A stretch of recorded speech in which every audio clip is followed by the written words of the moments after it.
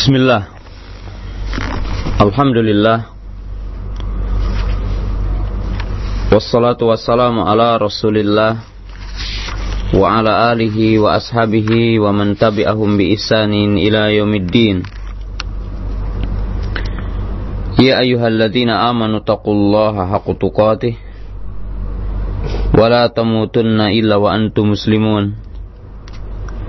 I'lamu rahimakumullah fa inna khairal hadithi kitabullah wa khairal hadi hadi Muhammad sallallahu alaihi wasallam wa syarrul umuri muhdatsatuha wa kullu muhdatsatin bid'ah wa kullu bid'atin dhalalah wa kullu dhalalatin finnar.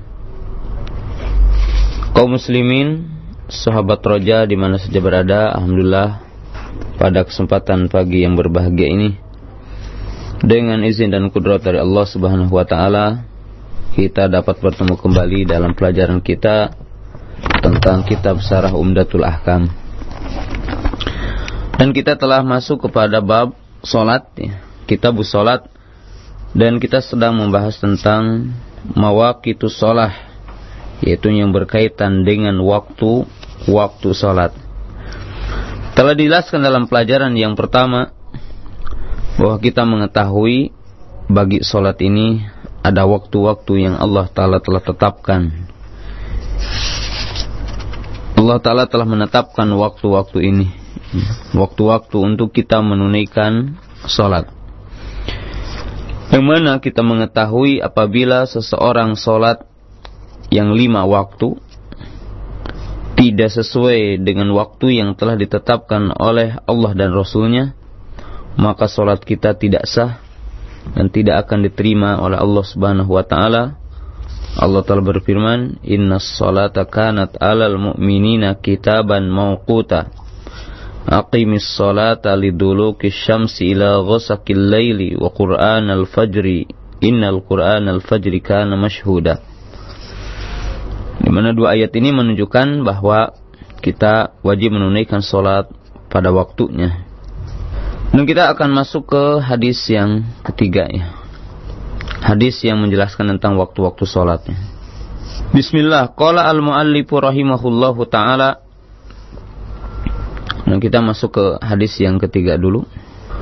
An Jabir ibni Abdullah radhiyallahu ta'ala anhu qala, kana Rasulullah sallallahu alaihi wasallam yusalli dhuhra bil hajirah wal ashra wasyamsu naqiyah wal maghriba idza wajabat wal isya ahyanan wa ahyanan idza ra'awhum ijtama'u ajjala wa idza ra'awhum abta'u akhkhara wa subhakana nabiyyu sallallahu alaihi wasallam yusalliha bi ghalasin. Inilah hadis yang ketiga, itu hadis Jabir ibn Abdullah. Dan hadis yang setelahnya juga hadis Abi Barzah radhiyallahu ta'ala anhu. Kita akan jelaskan dua hadis ini. Qala an Abi Minhal Sayyar ibn Salam qala dakhaltu ana wa abi ala Abi Barzata al-Aslami radhiyallahu ta'ala anhu faqala lahu abi kaifa kana Rasulullah sallallahu alaihi wasallam yusalli al-maktubah. Faqala kana yusalli al-hajirata alladhi tad'una al-ula hina tadhadu syamsu wa yusalli al-asra thumma yarji'u ahaduna ila rahlihi fi aqsal madinah wa syamsu hayyah wa nasitu ma qala fil maghrib wa kana yastahibu an yuakhkhira minal isya allati tad'unaha al-atamah wa kana yakrahu an-nauma qablaha wal haditha ba'daha wa kana yanfatilu min salatil ghadati hina ya'rifu ar-rajulu jalisahu wa yaqra'u bis-sittina ila mi'ah. Dua hadis ini yang kita akan jelaskan insyaallah adalah menjelaskan tentang awqati as-salati al-khamsah, yakni awqati as-salawati al-khamsah. Dua hadis ini secara global menjelaskan tentang waktu-waktu sholat yang 5 waktu. Inna lis sholati, yani awalan wa akhiran. Sesungguhnya bagi sholat itu ada awal waktu dan ada akhir waktu.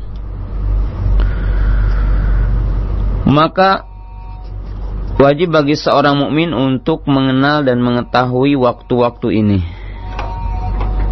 agar ia menunaikan sholat sesuai dengan waktunya.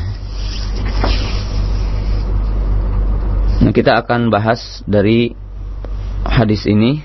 Saya melihat karena Jibril alaihissalam mengajarkan kepada Nabi sallallahu alaihi wasallam itu dengan sholat duhur, ya. Maka kita juga memulai dengan penjelasan sholat duhur. An Jabir ibn Abdullah, dari Jabir ibn Abdullah, semoga Allah Ta'ala meridhoi kepadanya, qala, dia berkata, kana Rasulullah sallallahu alaihi wasallam, keadaan Rasulullah, yusalli duhra, dia salat duhur,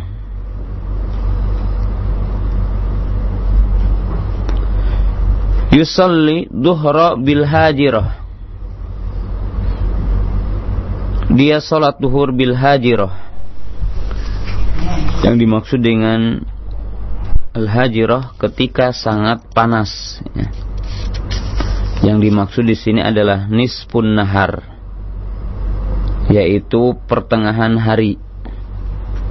Jadi pertengahan hari, yakni ba'da zawali asy-syamsi, ba'da maili syamsi ila jihati al-maghrib. Di mana yang dimaksud di sini adalah waktu duhur, ya, ketika kondisi sangat panas, ya. Jadi panas, dan ini yang dimaksud adalah pertengahan hari, yaitu wastun nahar, yaitu pertengahan hari, dan kondisinya adalah setelah matahari condong sedikit ke arah barat, ya. Jadi ba'da zawal. Wa hadza bi ittifaqil ulama, dan ini berdasarkan kesepakatan para ulama. Wal asra, sedangkan salat asar, wa syamsu naqiyah ay safiyah, sedangkan salat asar matahari masih bersih, artinya belum kelihatan menguning ketika akan mendekati waktu terbenam, kuning kemerah-merahan, yaitu ketika akan mulai terbenam, maka matahari sangat bersih, ya, masih sangat terang. Wal maghriba idza wajabat, sedangkan maghrib idza wajabat ay idza gharabat, sedangkan salat maghrib ketika terbenamnya matahari, ketika terbenamnya matahari. Wal isya'a ahyanan wa ahyanan, sedangkan isya ahyanan wa ahyanan. Maksudnya di sini terkadang mempercepatnya, terkadang mengakhirkannya. Jadi mempercepat pada awal waktu dan terkadang mengakhirkan di akhir waktu. Qala idza ra'awhum ijtama'u ajjala, apabila Nabi sallallahu alaihi wasallam melihat mereka para sahabat telah berkumpul, maka Nabi mempercepat di awal waktu. Wa idza ra'awhum abta'u, dan apabila Nabi sallallahu alaihi wasallam melihat mereka terlambat, ya, berkumpulnya di masjid, ya, akhara, maka Nabi sallallahu alaihi wasallam mengakhirkannya. Wa subha, sedangkan salat subuh kana Nabi sallallahu alaihi wasallam yusalliha bi ghalasin, sedangkan subuh Nabi sallallahu alaihi wasallam salat masih dalam kondisi gelap. Dalam kondisi apa gelap? Sebab yang dimaksud dengan golas di sini adalah maknanya adalah masih gelap. Sehingga dijelaskan dalam hadis yang lain nanti, tatkala seseorang tidak mengenal siapa yang di sisinya, jadi siapa yang di pinggirnya. Maka ini secara global tentang waktu-waktu sholat, ya. Demikian juga dalam hadis Abi Barzah Al-Aslami radhiyallahu taala anhu, ini dikatakan Abu Minhal, yaitu Sayyar ibnu Salamah. Dia datang bersama bapaknya kepada Abu Barzah. Lalu bapakku, kata Abu Barzah, berkata, bagaimana Nabi sallallahu alaihi wasallam salat al-maktubah, salat yang wajib? Maka beliau mengatakan, kana yusolli al-hajir allati tad'unaha al-ula. Keadaan Nabi sallallahu alaihi wasallam dia salat, itu salat wajib, yaitu salat duhur, maka beliau itu ketika matahari pas pertengahan. Hina tadhadu syamsu, ketika matahari condong sedikit ke arah barat. Jadi condong ke arah baratnya. Jadi pertengahan hari. Wa yusallil asra, sedangkan salat asar, tsumma yarji'u ahaduna ila rahlihi fi aqsal Madinah wa syamsu hayyah.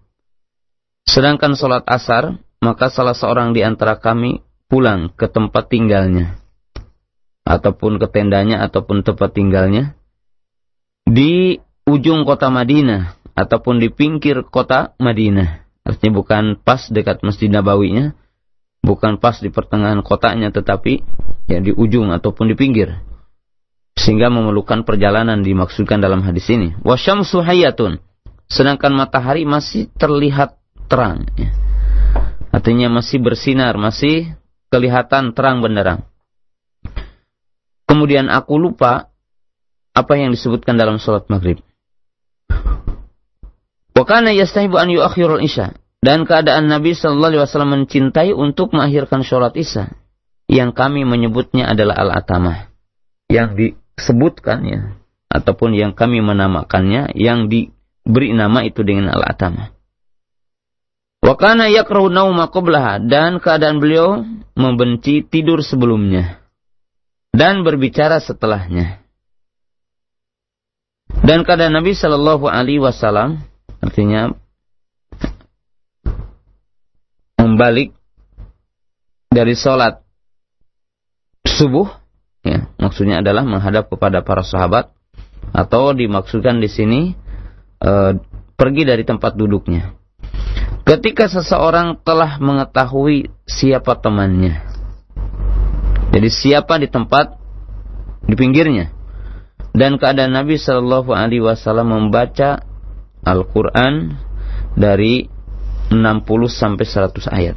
Ya, dikatakan ala qadri arba'ina ayat, maka di sini menunjukkan sekitar 40 ayatnya.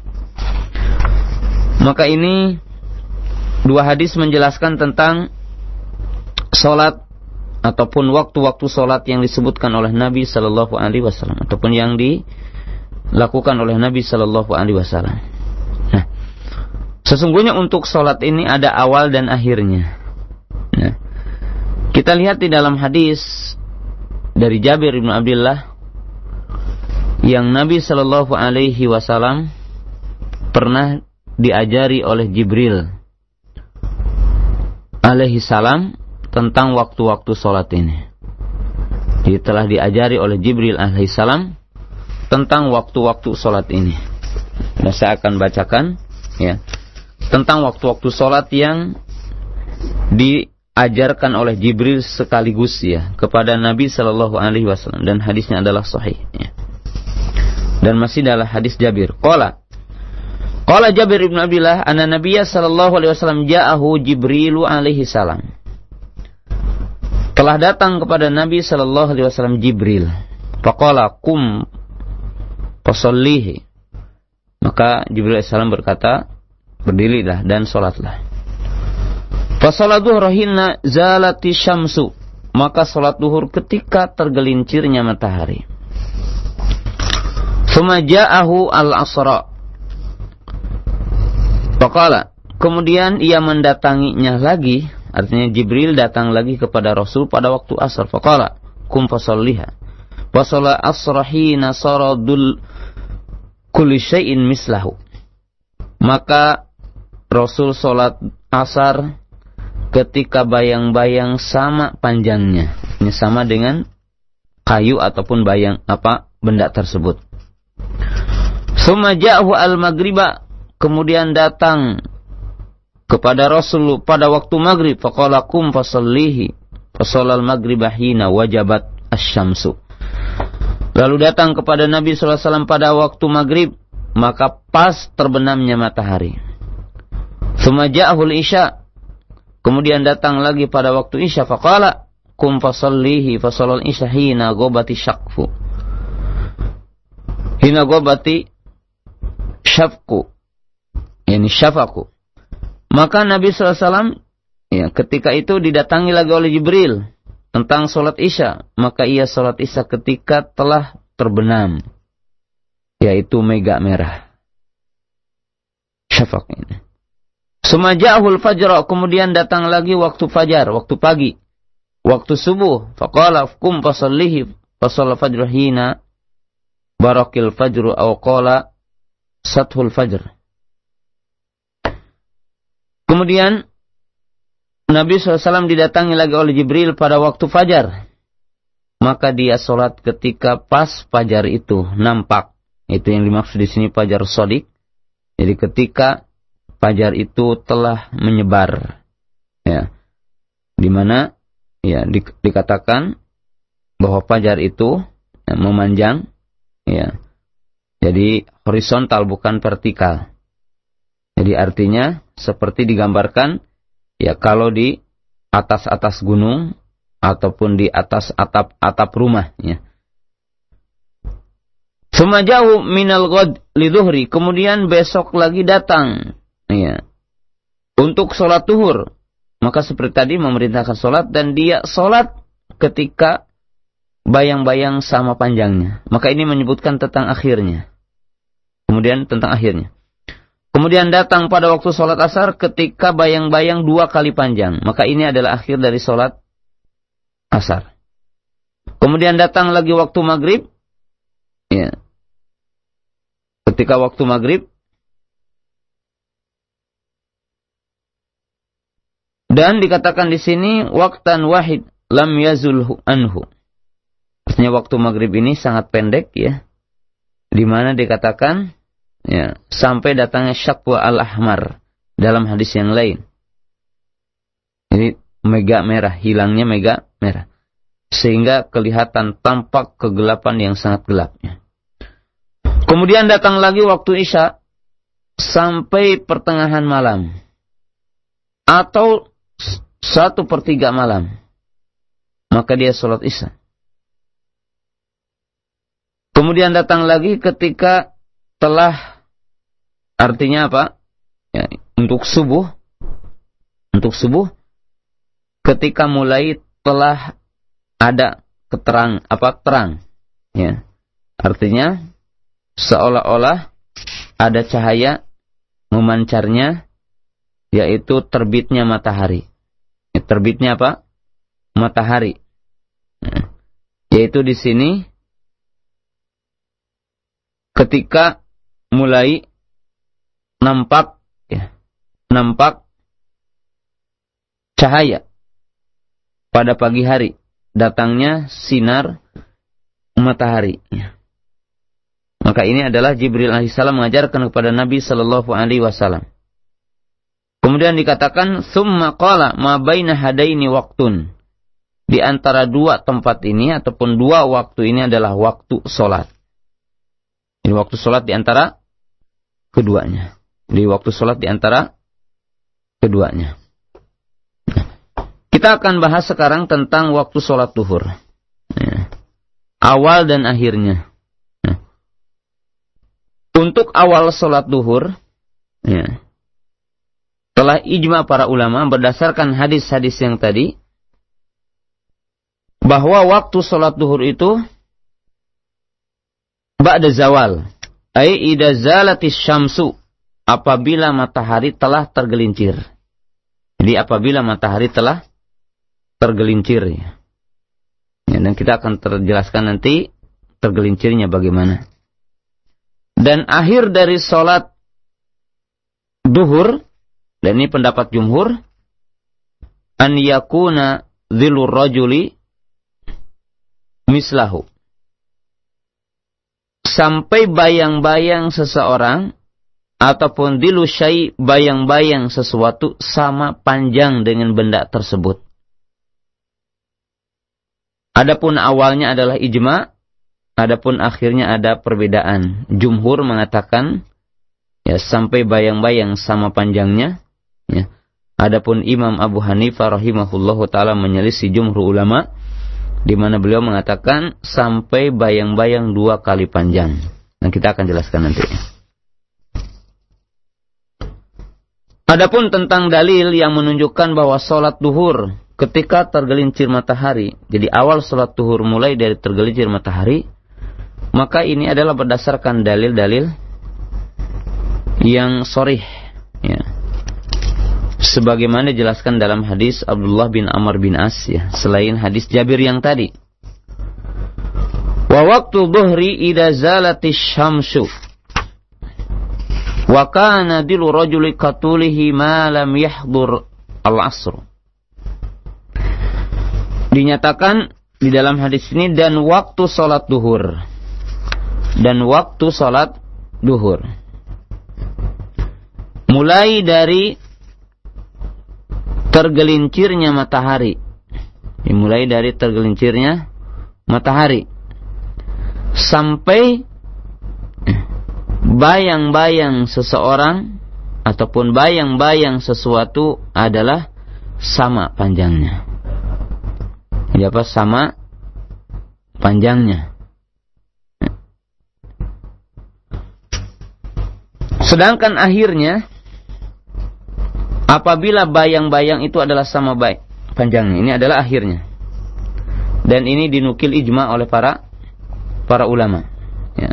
Tadi dikatakan dalam hadis Jabir, ya, wa kana Rasulullah sallallahu alaihi wasallam yusolli dhuhra bil hajirah.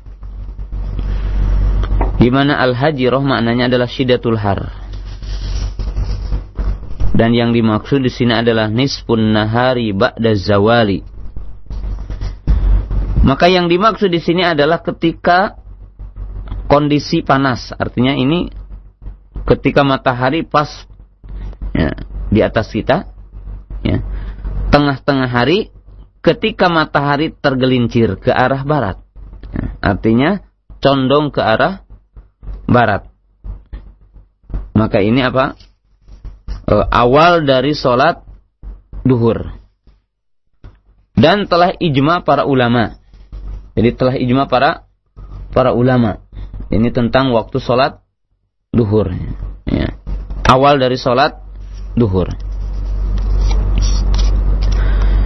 Bagaimanakah kita mengetahui waktu sholat duhur? Para ulama mengatakan bisa diketahui sholat duhur itu dengan 2 kaifiyah. Jadi dengan 2 kaifiyah, dengan 2 cara, ya, gampang. Kaifiyah yang pertama, seseorang menyimpan, ya, umpamanya tongkat atau kayu atau barang, ya, atau ia berdiri tegap, ya. Jadi artinya seseorang menyimpan kayu, umpamanya menyimpan tongkat, atau ia berdiri tegap, ya. Berdiri apa? Berdiri tegap, ya.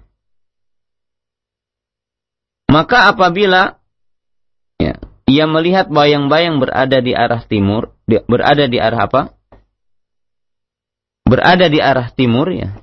Nah, sudah mesti itu adalah belum, ya. Dan itu adalah dinamakan fai, yaitu bayang-bayang sebelum duhur, ya. Dan apabila bayang-bayang tersebut, ya, tidak berkurang, tidak bertambah, maka itulah yang dinamakan dengan wastus samsi, di mana matahari berada di tengah-tengah langit, ya. Sehingga tidak bertambah dan tidak berkurang. Jadi tidak bertambah, tidak berkurang. Maka apabila kita mengetahui itu, maka itu adalah belum waktu sholat duhur. Dan bahkan itu adalah waktu yang terlarang. Jadi waktu yang terlarang orang menunaikan apa? Sholat ya. Jadi apabila berkurang, jelasnya. Apabila tidak bertambah dan berkurang, maka berarti di pertengahan matahari ini. Faidah zadat, dan apabila bertambah, ya, maka menunjukkan matahari telah bergeser ke arah barat. Dan dari situlah kita mengetahui bahwa matahari telah tergelincir. Dan dengan itulah kita mengetahui waktu sholat duhur telah masuk. Ya. Jadi waktu sholat duhur telah masuk. Ya. Ima kita melihat kepada benda ataupun badan kita. Ya. Badan kita. Atau para ulama mengatakan sesungguhnya seseorang bisa mengetahui sholat duhur ini dengan yaitu takdiril hisab, yaitu dengan cara menghitung, ya, menghitung. Dengan cara apa menghitung? Ya. Yaitu menghitung waktu. Ya. Dengan cara menghitung waktu. Di mana waktu sholat duhur ini ya, adalah merupakan pertengahan di antara waktu tulu'il fajri, ya, waktu tulu'il syamsi sampai kepada ghurubis syamsi. Sampai kepada apa? Pertengahan apa? Sampai kepada terbenamnya matahari ya. Dan tentunya ya, perhitungannya bukan berarti jam 12 ya. Jadi bukan perhitungannya adalah apa? Jam 12. Oleh sebab itu akan berbeda ya. Berbeda. Jadi berbeda. Tergantung kondisinya. Sebab kita mengetahui waktu tulu, waktu ghurub. Ya. Yani waktu tulu'i wa waktu ghurubi yakhtalib. Sebab waktu terbenam dengan waktu terbit adalah berbeda. Ya. Jadi waktu terbenam dengan waktu terbit adalah berbeda. Ya. Tergantung kondisinya. Ya. Dan tergantung ya, kita mengetahui peredaran ya, matahari ini. Dan kita mengetahui ya terkadang bahwa ya, duhur ini bisa 11:30 ya. Kalau waktu kita bisa juga sampai 12:30 ataupun jam 12 lebih ya. Sebagaimana hari-hari ini. Maka ini adalah marifat yang kedua ya. Yaitu bitariqati al-hisabi bisa. Itu dengan cara menghitung dengan waktu. Wa dzalika bi an yuhsabal waqt baina tulu'i syamsi ila ghurubiha. Fayakunu waktu duhri fi muntasafihi tamaman. Jadi diketahui bahwa waktu sholat duhur ini adalah pertengahan. Ya. Jadi pertengahan di antara terbitnya matahari dengan terbenamnya apa? Matahari. Ya. Jadi hanya dengan dua cara ya, kita bisa mengetahui tentang terbenamnya munculnya sholat duhur dan akhirnya sholat duhur ya, dengan cara yang tadi ya. Kaum muslimin yang dirahmati oleh Allah Subhanahu wa taala, inilah cara ya. Inilah cara ya. Dan tentunya kalau kita berada di daerah ya, yang tentunya banyak hujan ya, di mana cara yang pertama ini ya terkadang kita bisa mendapatkannya, terkadang kita tidak bisa mendapatkannya. Jadi cara yang pertama ini kan ya terutama di daerah-daerah seperti kita Indonesia yang terkadang mungkin berbulan-bulan ya cuaca mendung, cuaca hujan. Yang kita tidak mengetahui ya, kalau kita menyimpan sesuatu ya, tongkat atau kayu atau kita berdiri kan tidak mengetahui awal waktu ini ya. Dan akhirnya juga disebabkan tidak ada bayang-bayang ya, tidak ada cahaya matahari. karena terhalang dengan awan atau hujan. Nah, maka tentunya dengan cara yang kedua tadi. Dengan cara yang kedua tadi. Dan tentunya orang-orang yang mempelajari tentang hisab falaki, peredaran bulan, peredaran matahari, dan seterusnya, dalam ilmu astronomi dan sebagainya, ilmu falak, maka itu adalah bisa diketahui, bisa diketahui. Nah, kaum muslimin yang dirahmati oleh Allah Subhanahu wa taala. Jadi ini secara ringkas mengetahui bagaimana kita mengetahui tentang tergelincirnya matahari. Jadi cara yang pertama, kita menyimpan kayu, ataupun kita berdiri. Di mana kita mengetahui bahwa sebelum tergelincir matahari, pasti bayang-bayang berada di arah timur. Dan akan berkurang. Sampai, tidak berkurang, tidak bertambah. Artinya di situ bahwa bayang-bayang tidak ada. Maka itulah yang menunjukkan matahari pertengahan. Dan itu menunjukkan tidak boleh kita sholat. Dan belum boleh sholat duhur. Nah, faidah zadat, maka apabila bertambah. Dan jelas yang dimaksud dengan bertambah ini adalah bergeser ke arah barat. Maka menunjukkan matahari telah bergeser. Dan disitulah waktu sholat duhur berdasarkan hadis Nabi. Wa waktu sholatil duhri hina zalatis syamsu. Dan waktu sholat duhur ketika tergelincirnya matahari. Dan kita mengetahui wal muradu bizawal mailuha an kabidis sama. Yaitu yang dimaksud dengan zawal itu condongnya ataupun berpindahnya, bergesernya, condongnya dari pertengahan matahari. Maaf, dari pertengahan langit Dari pertengahan langit. Di mana dikatakan wa yu'rafu dzalika bituli dhilli syamsi ba'da tanahi kisarahu. Di mana dikatakan dan itu bisa diketahui dengan panjangnya bayang seorang sampai berakhir berkurangnya. Artinya berakhir di mana kalau kita lihat dari mulai jam 7, jam 9 terus panjang kemudian memendek sampai tidak kelihatan bayang-bayang itu. Maka itulah yang dinamakan pertengahan matahari. Kemudian kata Imam Ibnu Qudamah dalam Al-Mughni, kemudian bersabarlah sedikitnya. Kemudian menghitung 2 kalinya. Sampai dia mengatakan fa in zada wa lam yamkus faqad zalat. Artinya apabila bertambah bayang-bayangnya itu dan tidak berkurang maka itu adalah telah tergelincir. Jadi maka itu adalah tergelincir. Dan itu akan diketahui tergantung bulan dan tempatnya Artinya bulan berapa? Kemudian di daerah mana? Akan berbeda waktu-waktu itu. Dan ini dikatakan yu'rafu bisyar'i wa bil qaun. Artinya diketahui dengan syariat dan diketahui dengan apa tadi? Dengan kaun. Artinya penglihatan dan penelitian. Maka ini adalah waktu duhur. Nah. Kemudian untuk duhur ini ada 3 waktu. Jadi untuk sholat duhur ada 3 waktu. Waktu yang pertama adalah afdolul wakti. Yaitu waktu yang afdol.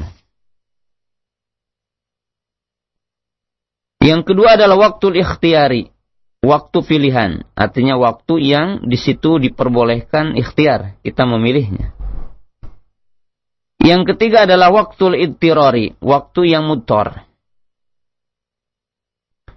Adapun waktu yang afdal adalah fi awali waktiha, di awal waktunya. Jadi di awal waktu. Dan di sini dikatakan dan disunnahkan untuk mempercepat sholat duhur pada awal waktunya. Dan ini jelas Di dalam hadis-hadis yang tadi bahwasanya Nabi sallallahu alaihi wasallam salat duhur idza zahadatis syamsu, wa fi riwayatin idza zalatis syamsu, wa fi riwayatin yakni fil hajirah.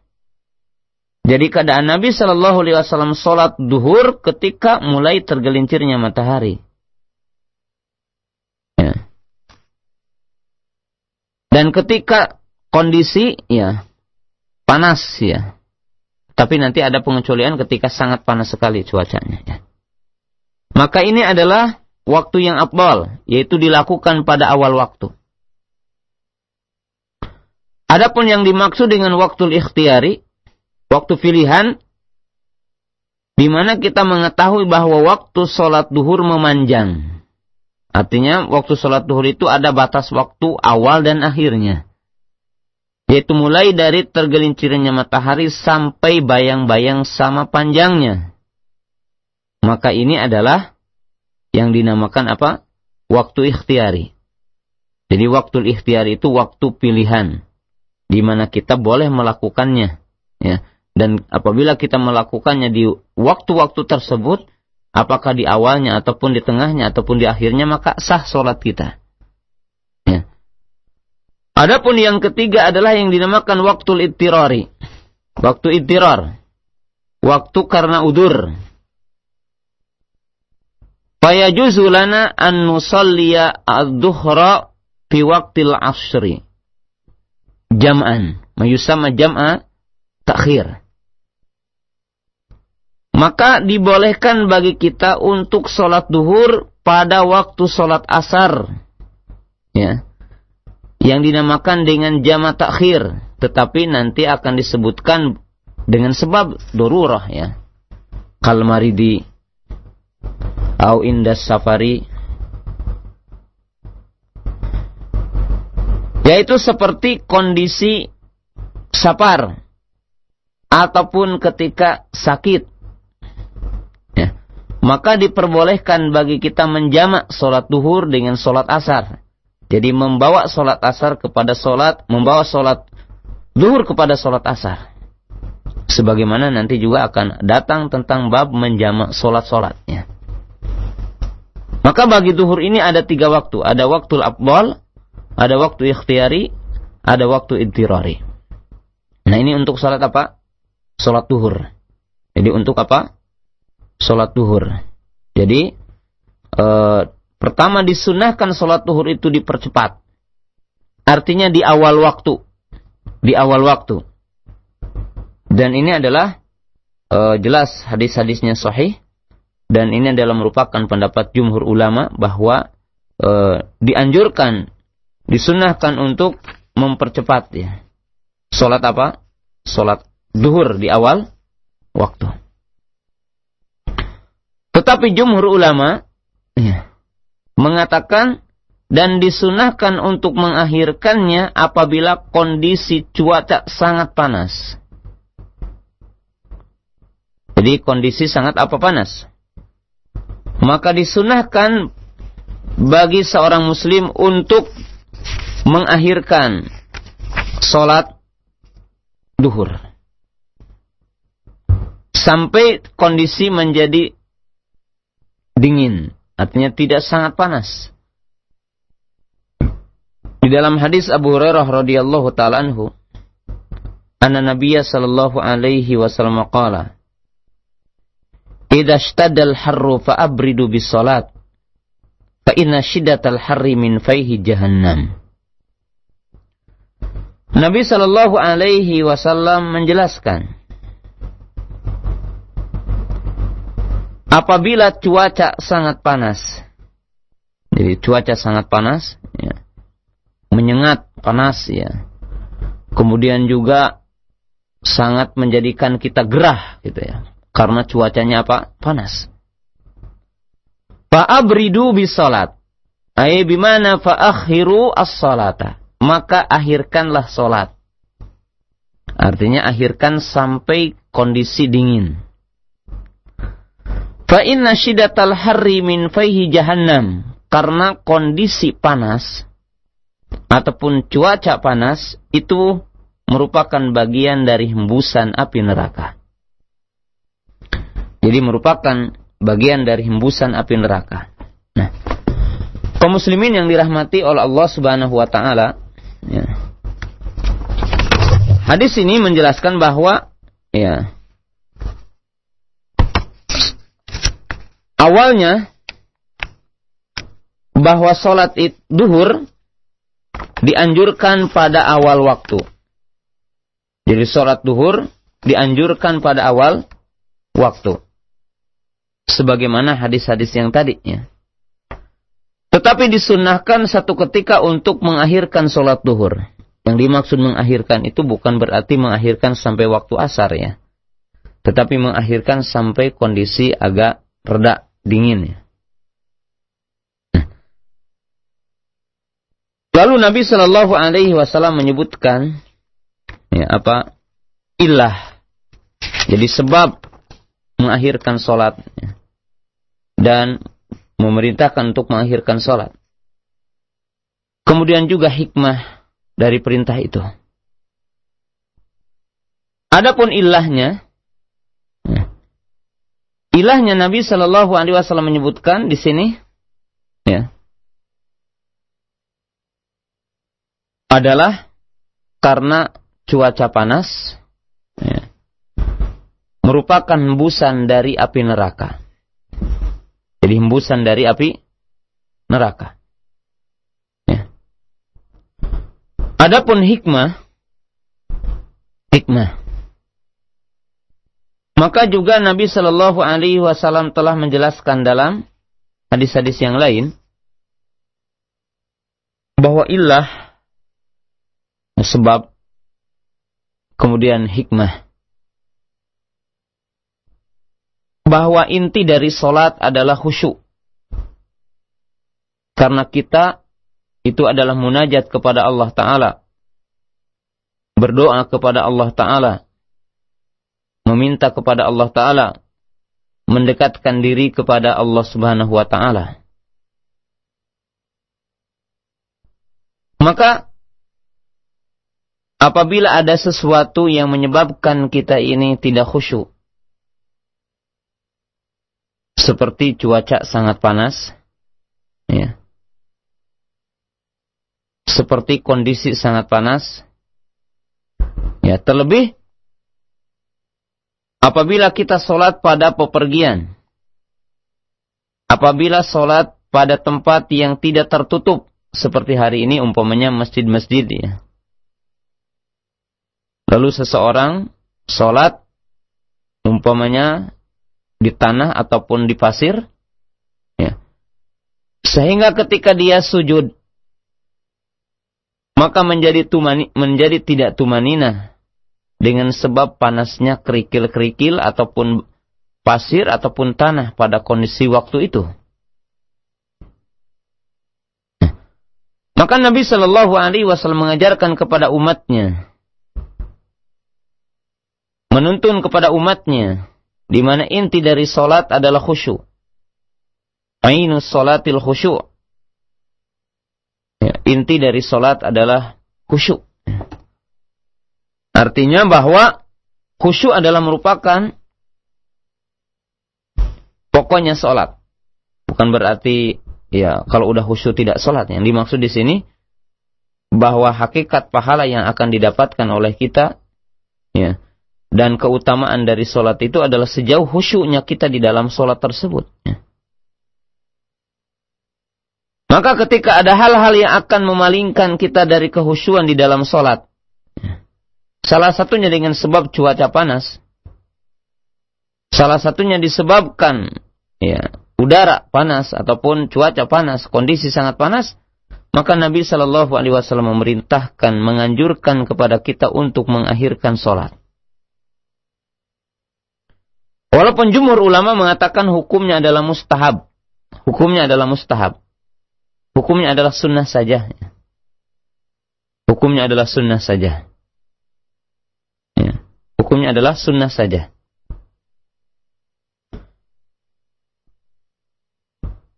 Dan kita mengetahui di sini, berdasarkan hadis ini, bahwa neraka telah ada hari ini. Dan surga telah ada hari ini. Wa min aqidati ahli sunnah wal jamaah anal jannata wan nara mawjudatan al-an. Bahwasanya di antara akidah ahli sunnah wal jamaah bahwa surga dan neraka telah ada hari ini. Telah ada pada hari ini. Allah Ta'ala telah berfirman tentang surga uiddat lil muttaqin. Bahwa surga ini disediakan bagi orang-orang yang bertakwa. Dan neraka uiddat lil kafirin. Disediakan bagi orang-orang kafir. Al-jannatu wan nar mawjudatanil al-an. Bahwasanya surga dan neraka telah ada hari ini. Jadi surga dan neraka telah ada hari ini. Dan berkata para ulama, al-jannatu fi iliyyin wa jahannamu fi sufla. Surga berada di atas, sedangkan neraka berada di bawah. Dan surga dan neraka telah ada hari ini. Oleh sebab itu Allah Ta'ala berfirman tentang surga disediakan bagi orang-orang bertakwa. Dan neraka disediakan bagi orang-orang kafir. Dan tentunya di dalam hadis ini pun kita mengartikan dengan secara zahir. Bahwa cuaca panas, sebagaimana para ulama kita tetapkan dengan dua sebab. Sebab kauni, sebab syar'i. Adapun sebab syar'i adalah sebab yang ditetapkan oleh syariah. Jadi sebab yang ditetapkan oleh syariah. Di mana Nabi SAW telah menjelaskan bahwa sebab terjadinya panas ini adalah karena hembusan api neraka. Karena hembusan api neraka. Adapun sebab kauni, jika orang mengatakan bahwa terjadinya perbedaan cuaca, musim dingin dan musim panas karena peredaran bumi matahari, beredarnya bumi dan matahari, maka ini pun sesuatu yang dibenarkan. Dan kita artinya membenarkan apa-apa yang telah dijelaskan oleh para ahli. Tetapi tidak boleh dengan kita mengetahui sebab kauni mengingkari kepada sebab syar'i. Sebab tentunya kita mengetahui dimungkinkan dua perkara ditetapkan dengan sebab syar'i kemudian ditetapkan dengan sebab kauni. Walaupun yang paling asal dan paling pokok adalah sebab yang ditetapkan oleh syar'i. Kaum muslimin yang dirahmati oleh Allah Subhanahu wa taala. Sebagaimana kita di dalam berobat. Dan penyebab-penyebab kesembuhan untuk penyakit. Kita wajib beriman kepada apa-apa yang telah ditetapkan oleh syariah. Bahwasanya sesuatu menjadi obat. Seperti ruqyah. Bacaan Al-Quran. Bacaan doa adalah sebagai obat. Dan sebagai sebab kesembuhan.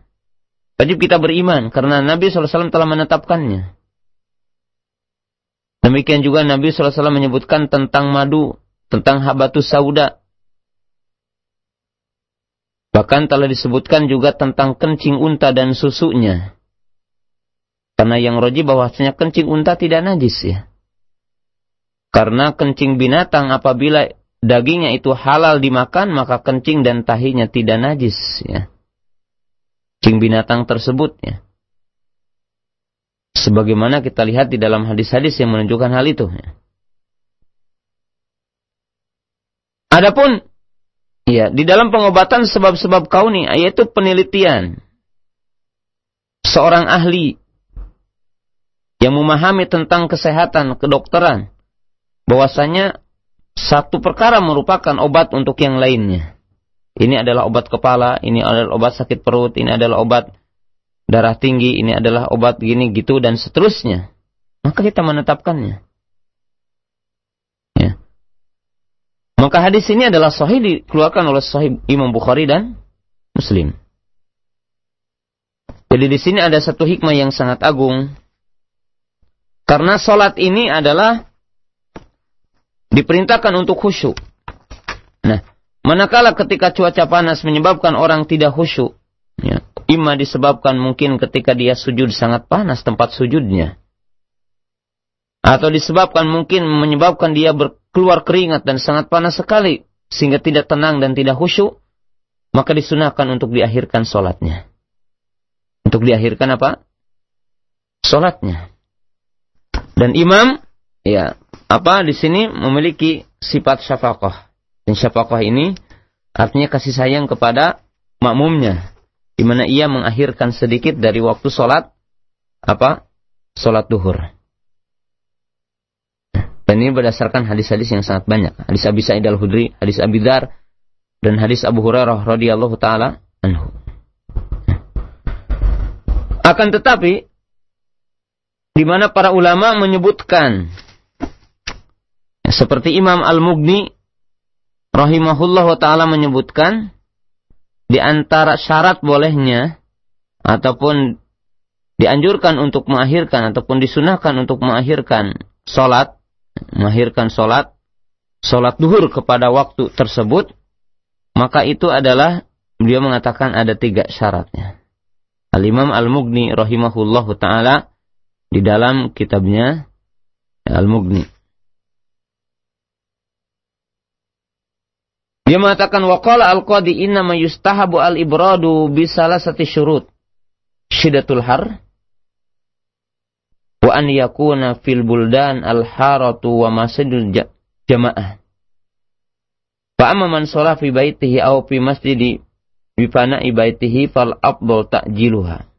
Wa hadha madhhabu Syafi'i li anna ta'khira innama yustahabu lian katsira harra wa yatassi'a fi hitan wa yuksiru sa'yu ila jama'at wa ma lam yusalli fi jama'atin la hajata bihi ila ta'khir. Nah, di mana Al-Imam Al-Mughni menukil dari Qadhi Iyad, ya. Jadi seolah-olah di sini juga sebagian para ulama mensyaratkan bolehnya untuk mengakhirkan salat. Yaitu yang pertama, syaratnya apa? Cuacanya panas, ya. Jadi cuacanya apa? Panas. Kemudian yang kedua, di negara yang tentunya panas. Sebab mungkin ya ada satu negara yang cuacanya dingin saja, gitu. Maka tidak ada sunnah ini, gitu. Kondisi ini. Dan di masjid-masjid yang ditegakkan jamaah. Jadi masjid-masjid ditegakkan jamaah. Jadi artinya kalau kita sholat sendirian di rumah, gitu ya.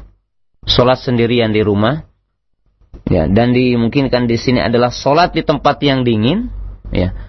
Maka tidak usah kita mengakhirkan sholat duhur ini. Karena apa? Ya, perintah didahulukan adalah lebih afdal tadi. Sebab ini adalah karena rukhsah saja menurut sebagian para ulama.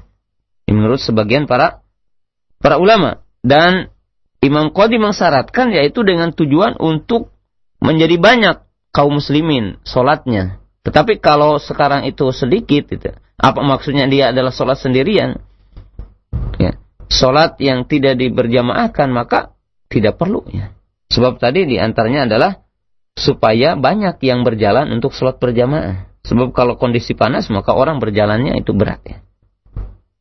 Nah, maka berarti kalau kita sholat sendirian di rumah, ya, sholat sendirian di rumah dan ya tidak ada masalah. Ya. Ya, ketika kita ada udzur, ya, diam di rumah, ya, kemudian kita berada di ruangan yang enak, gitu ya, di ruangan yang enak, ya, ber-AC umpamanya kita ada di rumah, ya. Ya. Maka apakah disunnahkan kita untuk mengakhirkan? Wallahu a'lam, ya. Berdasarkan sebagian penjelasan para ulama ini, maka tadi ilah dan goyah. Jadi ilah dan goyah. Jadi ilahnya kan masyaqqah. Ilahnya adalah memberatkan karena cuaca panas, ya. Sedangkan goyahnya adalah agar kita khusyuk. Jadi agar kita apa? Khusyuk. Maka artinya di sini, apabila ilahnya tidak ada, artinya sebabnya tidak ada, ya, umpamanya kita itu sholat di rumah, kondisinya dingin, rumahnya adalah ber-AC, gitu ya. Kemudian goyahnya pun kita tetap khusyuk dalam sholat tersebut, tidak ada sesuatu yang menyebabkan kita tidak khusyuk. Maka ya tetap dianjurkan kita untuk mempercepat sholat duhur. Ya. Tetapi pertanyaan, bagaimana kalau sekarang di masjid-masjid? Ya, masjid-masjid sekarang kan, artinya ya, kalau kita menunaikan sholat ini, apalagi masjid ber-AC umpamanya, masjidnya adalah dingin, ya. Kemudian masjid-masjid mewah.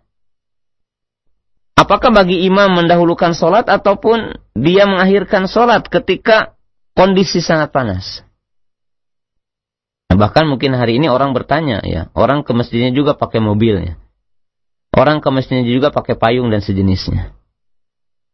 Maka ihwatu iman rahimakumullah, adapun untuk jamaah di masjid, ya, maka wallahu alam, sebagaimana dijelaskan oleh sebagian para ulama seperti Syekh Ibnu Utsaimin rahimahullahu taala, bahwa ilahnya itu tetap ada.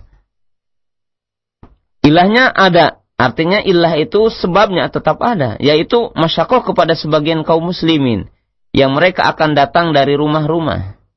Mereka berjalan dari rumah-rumah menempuh ke masjid. Ya, menempuh apa? Ke masjid. Sedangkan tujuan dikumandangkan azan adalah untuk menyeru kaum muslimin berjamaah dan berkumpulnya kaum muslimin berjamaah.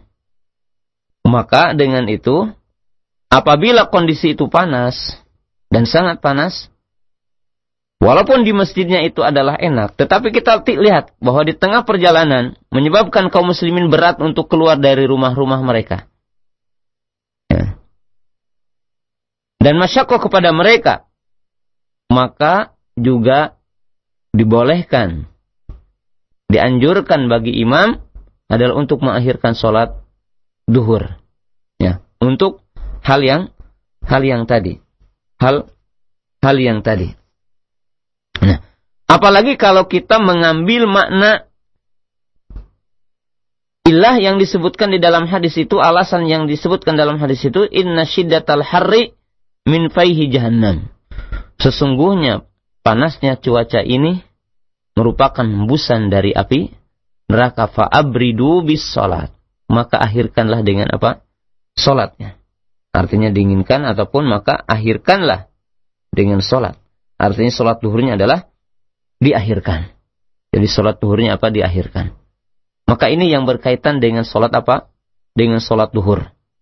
Di mana salat duhur tadi dikatakan awal waktunya adalah ketika matahari tergelincir dan akhirnya adalah ketika bayang-bayang sama panjangnya. Dan untuk sholat duhur itu ada 3 waktu, yaitu waktu afdal, kemudian yang kedua waktu ikhtiyari, dan yang ketiga adalah waktu idtirari. Nah, yang kedua kita akan masuk kepada sholat asar. Nah, jadi masuk kepada sholat asar. Masuk kepada sholat asar. Nah, jumhur ulama menjelaskan bahwa awal waktu sholat asar adalah ya, mulai dari bayang-bayang sama panjang. Jadi bayang-bayang sama apa? Panjang. Ya. Dan untuk sholat asar ini, maka para ulama membagi 5 waktu. Dan kita akan jelaskan sebelum kita menjelaskan sholat asar ini, ya. Di mana Nabi SAW mengatakan wal asra wasyamsu naqiyah. Dan sholat asar Nabi SAW ketika matahari masih bersih, terang, benderang. Waktu sholat asar. Waktu sholat asar ini dinyatakan oleh para ulama ada 5. Jadi untuk sholat asar ada 5. Ada 5 waktu. Yang pertama adalah awalul waktu. Waktul afdal, atau yang dinamakan dengan waktu yang paling afdal. Yang kedua adalah waktul ikhtiyari.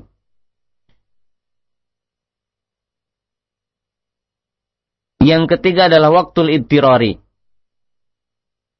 Yang keempat adalah waktu jawaz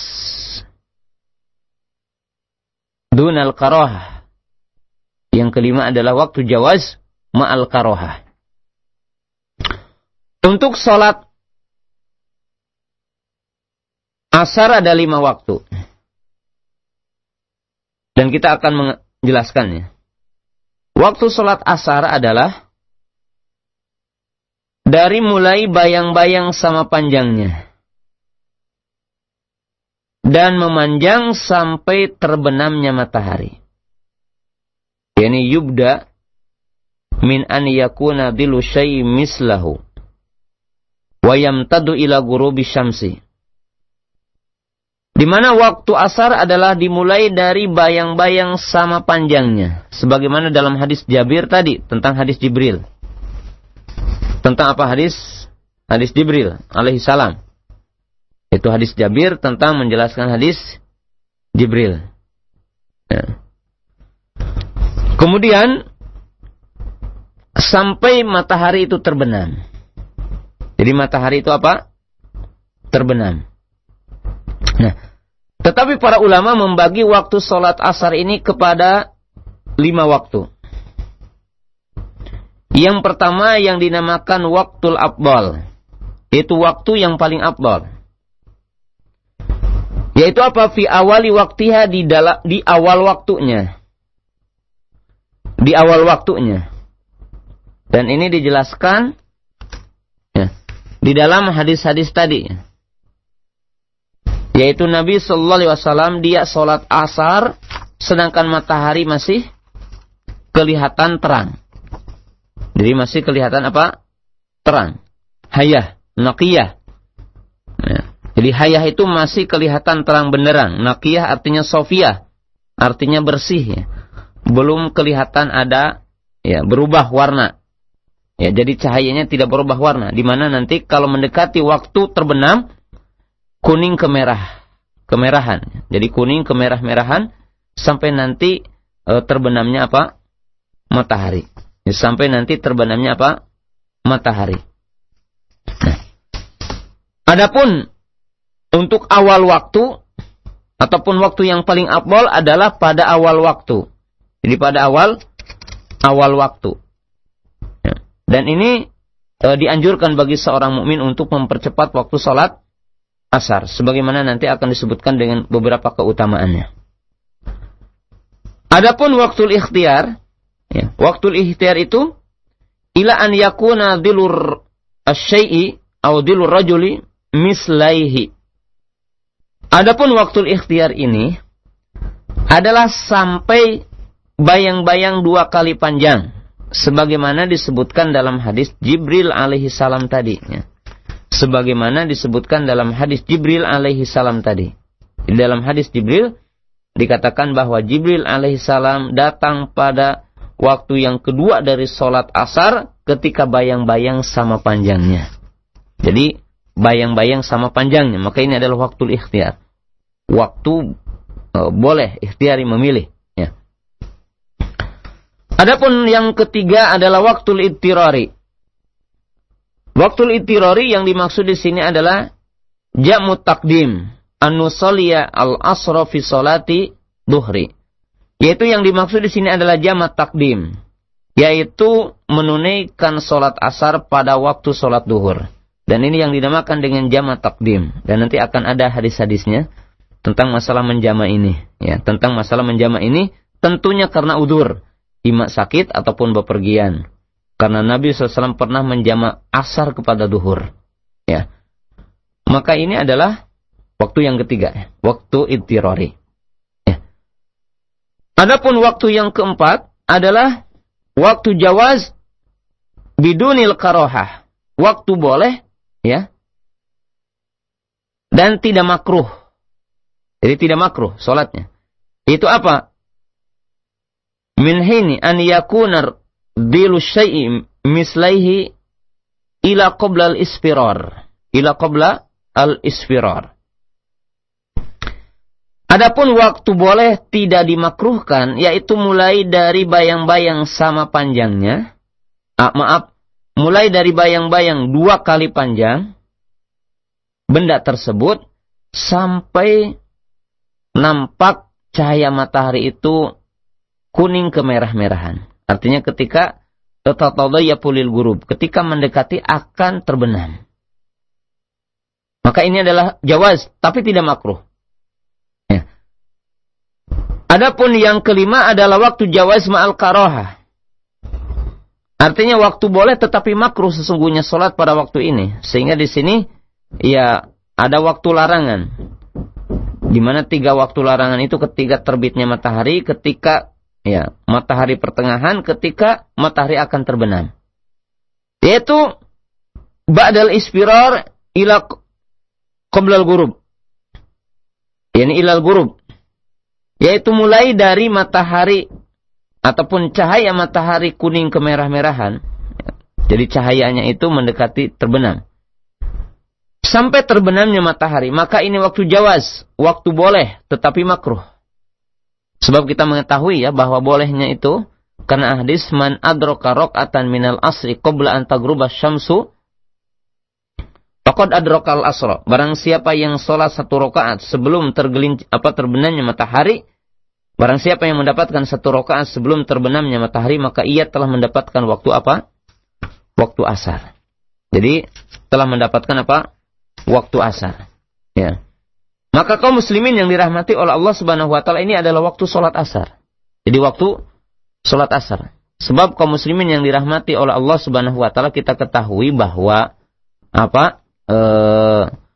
pada waktu akan mendekati terbenam, maka itu dinamakan dengan waktu karohah, di mana seorang muslim tidak boleh salat pada waktu itu, terutama salat tatawwu yang dimaksud dia.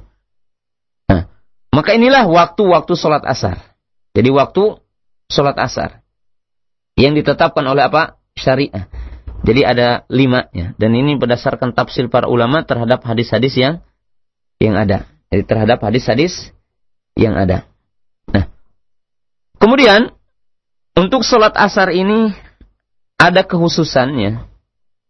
Perintah untuk menjaga salat asar. Dan salat asar ini dinamakan juga dengan salatul wusta. Salat wusta. Faqad qala Allah Ta'ala hafidhu 'ala sholawati was salatil wusta wa qumu lillahi qanitin. Warraji min aqwalil ahlil ilmi annal murada min salatil wusta hiya al-asr. Dan pendapat yang rajih yang dimaksud dengan salat wusta adalah salat asar. Berdasarkan hadis Ali, juga nanti akan ada hadis mala Allahu alaihim buyutahum wa kuburahum nara kama syaghaluna anis salatil wusta hatta ghabati syamsu. Artinya di sini sebuah doa dari Nabi SAW, semoga Allah Ta'ala ya, menerangi rumah-rumah mereka dan kuburan-kuburan mereka dengan api neraka. Itu kepada orang-orang musyrik. Ya, ini terjadi ketika dalam perang Khandaq karena serangan mereka, maka Nabi SAW terlupakan dan dilalaikan dari salat asar. Artinya sampai salat asar itu dilakukan setelah maghrib. Sebagaimana mereka telah melalaikan kami dari salat wusta sampai terbenamnya matahari. Jadi sampai terbenamnya matahari. Sagoluna ani salatil wusta, salat asar. Salat asar ya. Jadi salat asar. Nah, kemudian juga kita mengetahui bahwa salat asar, kenapa? Ya, perlu diperhatikan? Ya. Karena jelaskan di dalam hadis bahwa pada salat asar itu, di mana di situ adalah waktu pergantian malaikat. Jadi waktu pergantian malaikat. Jadi pergantian malaikat. Yang dimaksud adalah malaikat siang dengan malaikat malam. Ya. Jadi malaikat siang dengan malaikat malam.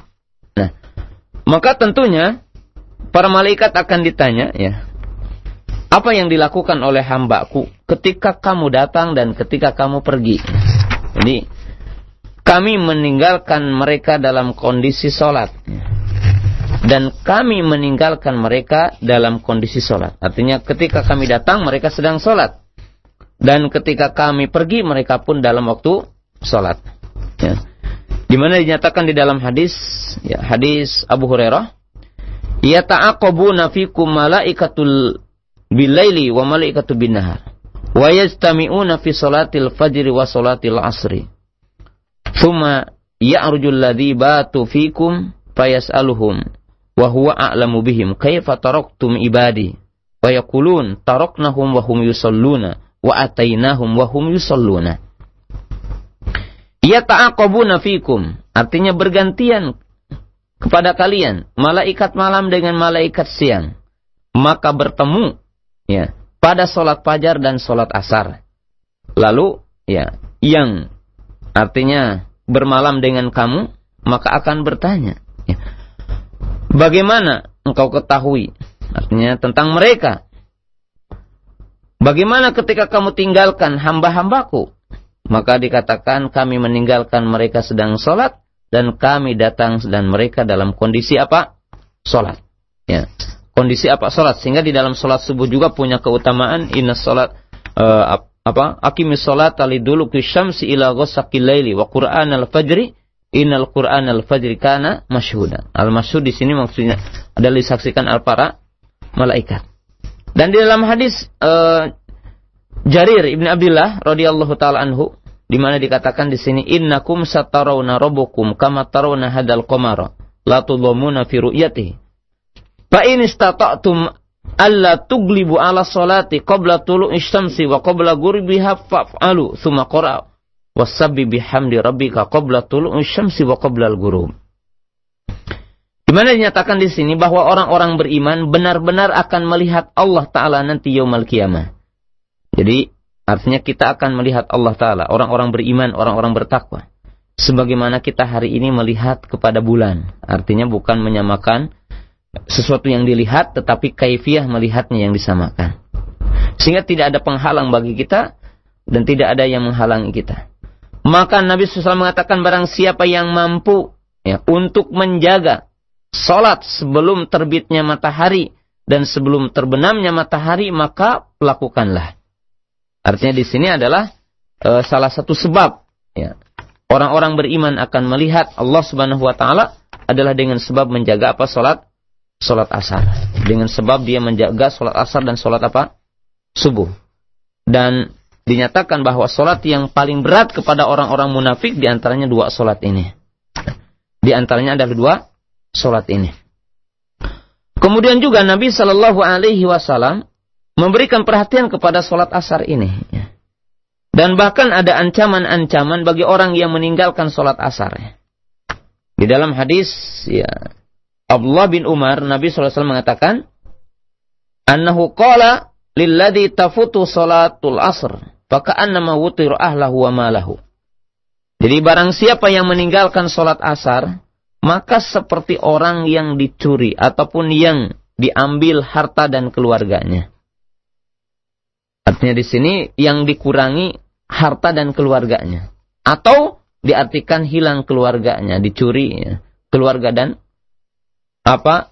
Hartanya. Dinyatakan di dalam hadis yang lain, man taraka sholatal asri faqad habita amaluhu.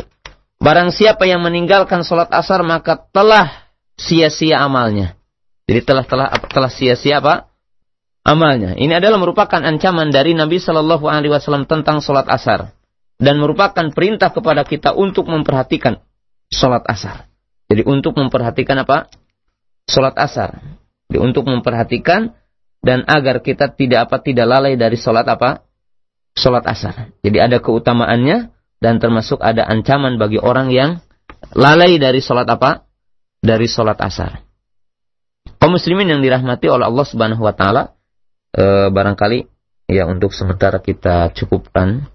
Ya, penjelasannya adalah sampai waktu sholat asar, ya, tentang waktu-waktu ini, dan kita akan nanti membahas tentang beberapa pertanyaan, ya, yang mungkin menjadi satu pertanyaan untuk kita bahas pada kesempatan yang mulia ini. Baik, pendengar yang dirahmati Allah Subhanahu wa taala, demikian penjelasan yang disampaikan oleh Al-Ustaz Abu Qatadah hafizahullah taala berkenaan dengan mawaqit salat, waktu-waktu salat. Dan sebelum kita masuk kepada sesi tanya jawab, kita akan rehat sejenak dan jangan kemana-mana. tetap bersama kajian ilmiah hadis Umdatul Ahkam, dan kita akan kembali setelah kita ikuti jeda berikut ini. أعوذ بالله من الشيطان الرجيم الذين يقولون ربنا إننا آمنا فاغفر لنا ذنوبنا وقنا عذاب النار. Roja, radio dakwah Ahlussunnah wal Jamaah. للذاكرين والذاكرات. Alhamdulillah, salatu wassalamu ala rasulillah nabiyina Muhammadin wa ala alihi wa sahbihi wa man walaha ma ba'd. Pendengar Roja ini rahmat Allah subhanahu wa ta'ala, bagi Anda yang baru bergabung bersama kami dalam kajian ilmiah hadis Umdatul Ahkam, dan telah berlalu penjelasan yang disampaikan oleh Al-Ustaz Abu Qatada hafizahullah ta'ala berkenaan dengan waktu-waktu salat, dan penjelasan dari hadis-hadis yang disampaikan beliau insyaallah akan kita perluas. Dan bagi Anda yang mungkin baru bergabung bersama kami, Anda bisa bertanya perihal pembahasan kita pagi hari ini, dan Anda bisa menghubungi secara langsung di line telepon 0218236543. Demikian juga bagi Anda yang ingin menyampaikan pertanyaan melalui pesan singkat, silahkan disampaikan di 0819896543, dan kami harap pertanyaan yang Anda sampaikan singkat ya, dan jangan keluar dari tema, kami harapkan, dan kita angkat penelpon yang pertama. Assalamualaikum. Waalaikumsalam. Iya, dengan siapa Bapak, di mana? Pak Samsul di Manggis. Baik, silahkan Pak. Ini Ustaz, misalnya saya dalam perjalanan ya Ustaz. Terus ketika saya bawa mobil itu kan dalam posisi macet ya, atau waktu maghrib misalnya. Dalam perjalanan, terus saya masuk masjid. Nah, di masjid itu ternyata udah dikumandangkan adzan asar atau adzan isya ya. Apa yang harus saya lakukan ketika adzan itu, sholat duhur dulu atau maghrib dulu, atau ketika orang-orang adzan biasanya sholat qobliyah, saya sholat maghrib atau sholat duhur, atau gimana Ustaz cara sesuai Ustaz? Assalamualaikum. Waalaikumsalam warahmatullahi wabarakatuh. Bisa disimak Ustaz ya pertanyaannya? Enggak jelas pertanyaan sebenarnya. Baik, yang bisa kita ambil dari pertanyaan Bapak, ketika dalam perjalanan safar, dan kemudian datang waktu maghrib, Bapak belum sempat mengerjakan sholat maghrib, kemudian masuk masjid atau dikumandangkan adzan isya. Apa yang harus dilakukan? Apakah tetap melaksanakan sholat maghrib atau menunggu dikumandangkannya sholat isya dan bergabung bersama imam? Oh ya. Bismillah. Kalau kita belum melaksanakan sholat duhur umpamanya ya, lalu kita masuk ke sebuah masjid, telah dikumandangkan waktu asar ya, atau kita masuk ke sebuah masjid ya, kita belum sholat maghrib, telah dikumandangkan waktu sholat isya. Apa yang harus kita lakukan ya di situ? Apakah kita melakukan sholat maghrib sendirian, lalu nanti sholat isya bersama imam ya, atau bagaimana ya? Wallahu a'lam ya, bahwa baginya menunggu imam dan berjamaah dengan imam ya. Dan sebenarnya ini kita akan bahas nanti di dalam tentang masalah sholat jamaah ya. Kita akan bahas di dalam sholat berjamaah. Dan di dalam masalah ini para ulama berbeda pendapat, dan sesungguhnya imam dengan makmum diperbolehkan ikhtilaf di dalam niat ya. Jadi imam dengan makmum diperbolehkan berbeda di dalam niat. Di dalam niat ya. Jadi niat ini kan bisa berbeda, imamnya wajib, makmumnya sunnah ya. Atau imamnya sunnah, makmumnya adalah sholat wajib. Nah, adapun tentang dalil-dalilnya ini seperti Nabi SAW berkata ketika ia melihat seseorang yang sholat sendirian, maka Nabi SAW memerintahkan kepada seorang sahabat, tidaklah bersedekah kepadanya. Jadi sedekah kepadanya menjadi makmum ya. Maka menunjukkan bahwa yang mustahab, orang yang melaksanakan sholat sunnah boleh di belakang orang yang melakukan sholat apa? Wajib ya. Dan boleh juga sholat wajib di belakang sholat imam yang melakukan sholat sunnah. Dan ini seperti dikisahkan tentang kisah Mu'ad Ibnu Jabal radhiyallahu taala anhu, di mana ia telah sholat bersama Nabi SAW dan ketika pulang ke rumahnya, pulang ke kampungnya, maka didapati bahwa di kampungnya belum sholat dan orang-orang yang ada di kampungnya memerintahkan Mu'ad menjadi imam. Maka di sini menunjukkan beda niat adalah boleh. Nah, sekarang kita lihat ya, kalau tadi kan perlu tafsilnya. Ada yang jumlahnya sama, ada yang jumlahnya berbeda. Kalau kita jumlahnya sama seperti zuhur dengan asarnya, maka boleh ya, di kala waktu itu kita berbeda niat. Imamnya sholat asar, kita sholat apa? Sholat zuhur. Sebab asalnya sholat itu mesti tartib. Zuhur lalu apa? Asar ya. Maka tentunya ketika kita sholat, ya, imamnya adalah sholat asar, sedangkan kita sholat zuhur. Maka berbeda dalam niat, tidak mengapa ya. Tetapi sekarang yang jadi masalah, bagaimana kalau beda di dalam rokaatnya? Jadi imamnya sholat isya, sedangkan kita sholat apa? Sholat maghrib. Kita tahu ya, sholat maghrib adalah 3 rakaat, sholat isya adalah 2 rakaat, 4 rakaat. Sholat isya 4 rakaat. Jadi maghrib 3 rakaat, isya 4 rakaat ya. Maka tentunya di sini kalau kita mentartib, artinya menyusun sholat, duhur maghrib dulu, dan kita berimam kepada imam, ya, berimam kepada seseorang imam, maka tentunya kita adalah jumlahnya 3, sedangkan imamnya 4 rakaat. Maka dalam kondisi ini, apakah kita mendahulukan tartib, ya, ataupun kita mendahulukan muwafaqah dengan imam, walaupun berbeda, walaupun kita tidak mentartib ya. Jadi didahulukan harus menyamai imam. Artinya 4 rakaat isya dulu. Dan kita mengakhirkan apa? Maghribnya. Mengakhirkan apa? Maghribnya. Maka di sini terjadi perbedaan. Dan kita lihat bahwa yang rajih adalah kita mendahulukan tartib. Karena maghrib dulu baru apa? Baru isya. Nah di sini bagaimana kalau kita itu imamnya 4 sedangkan kita belum maghrib? Sedangkan kita belum maghrib? Bagaimana kalau kita itu sholat maghrib bersama imam? Nah, apakah boleh? Syekhul Islam Ibnu Taimiyah rahimahullahu taala dan para ulama yang lainnya, ya, lihat juga perkataan Syekh Ibnu Utsaimin rahimahullahu taala dalam kitab Zadul Mustaqna dan yang lainnya, bahwa dikala itu makmum boleh menempuh 2 cara. Cara yang pertama di mana ia salam pada rakaat yang ketiga. Artinya pada rakaat yang ketiga dia duduk, tasyahud dan salam. Bagaimana dia mufaraqah dari imam ya? Jadi dia salam sebelum imam, apakah sah atau tidak? Maka sesungguhnya di sini ada dalil juga berkaitan tentang kisah salat khauf ya, dan kita nanti akan jelaskan tentang salat khauf ya. Di mana di antara kaifiyah salat khauf Nabi sallallahu alaihi wasallam mengimami 2 kelompok ya.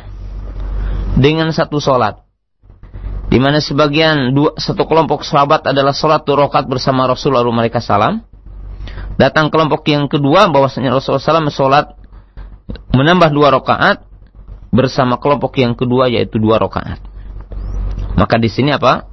Menunjukkan bolehnya mufaraqah dari imam ya. Sedangkan kaifiyah yang kedua bahwa makmum menunggu pada rakaat yang ketiga diam. Sehingga imam menyelesaikan rakaat yang keempat, maka bersamaan nanti tasyahudnya bersama imam pada rakaat yang keempat. Artinya duduk ya, menunggu imam ke atas, sedangkan makmumnya duduk. Dan ini pun pernah terjadi, dilakukan oleh Nabi SAW, ini pun dalam sholat khauf ya.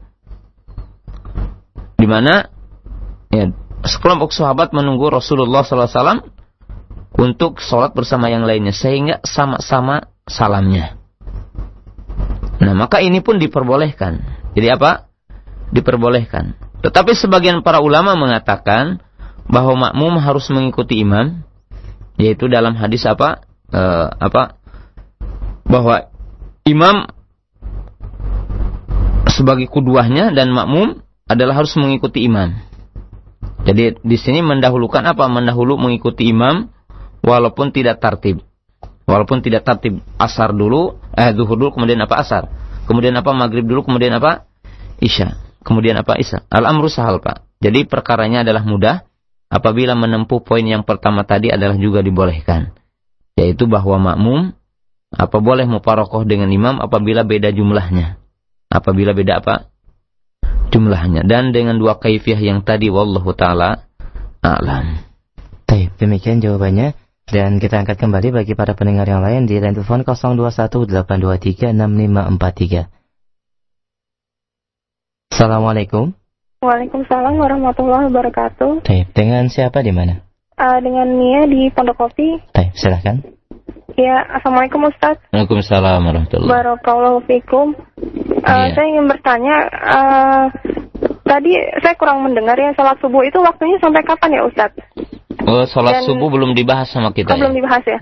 Sama ini saya mau nanya, kan boleh orang menunda salat karena biru walidain sama jihad ya Ustaz ya? Menunda waktu salat. Iya, pertanyaannya itu saja. Ya, tapi kalau misalnya saya untuk mengajar atau gitu, apa boleh ditunda? Apa harus tepat waktu gitu? Ya, nanti kita akan bahas ya tentang masalah takhirus salat ya. Oh iya, itu aja Ustaz.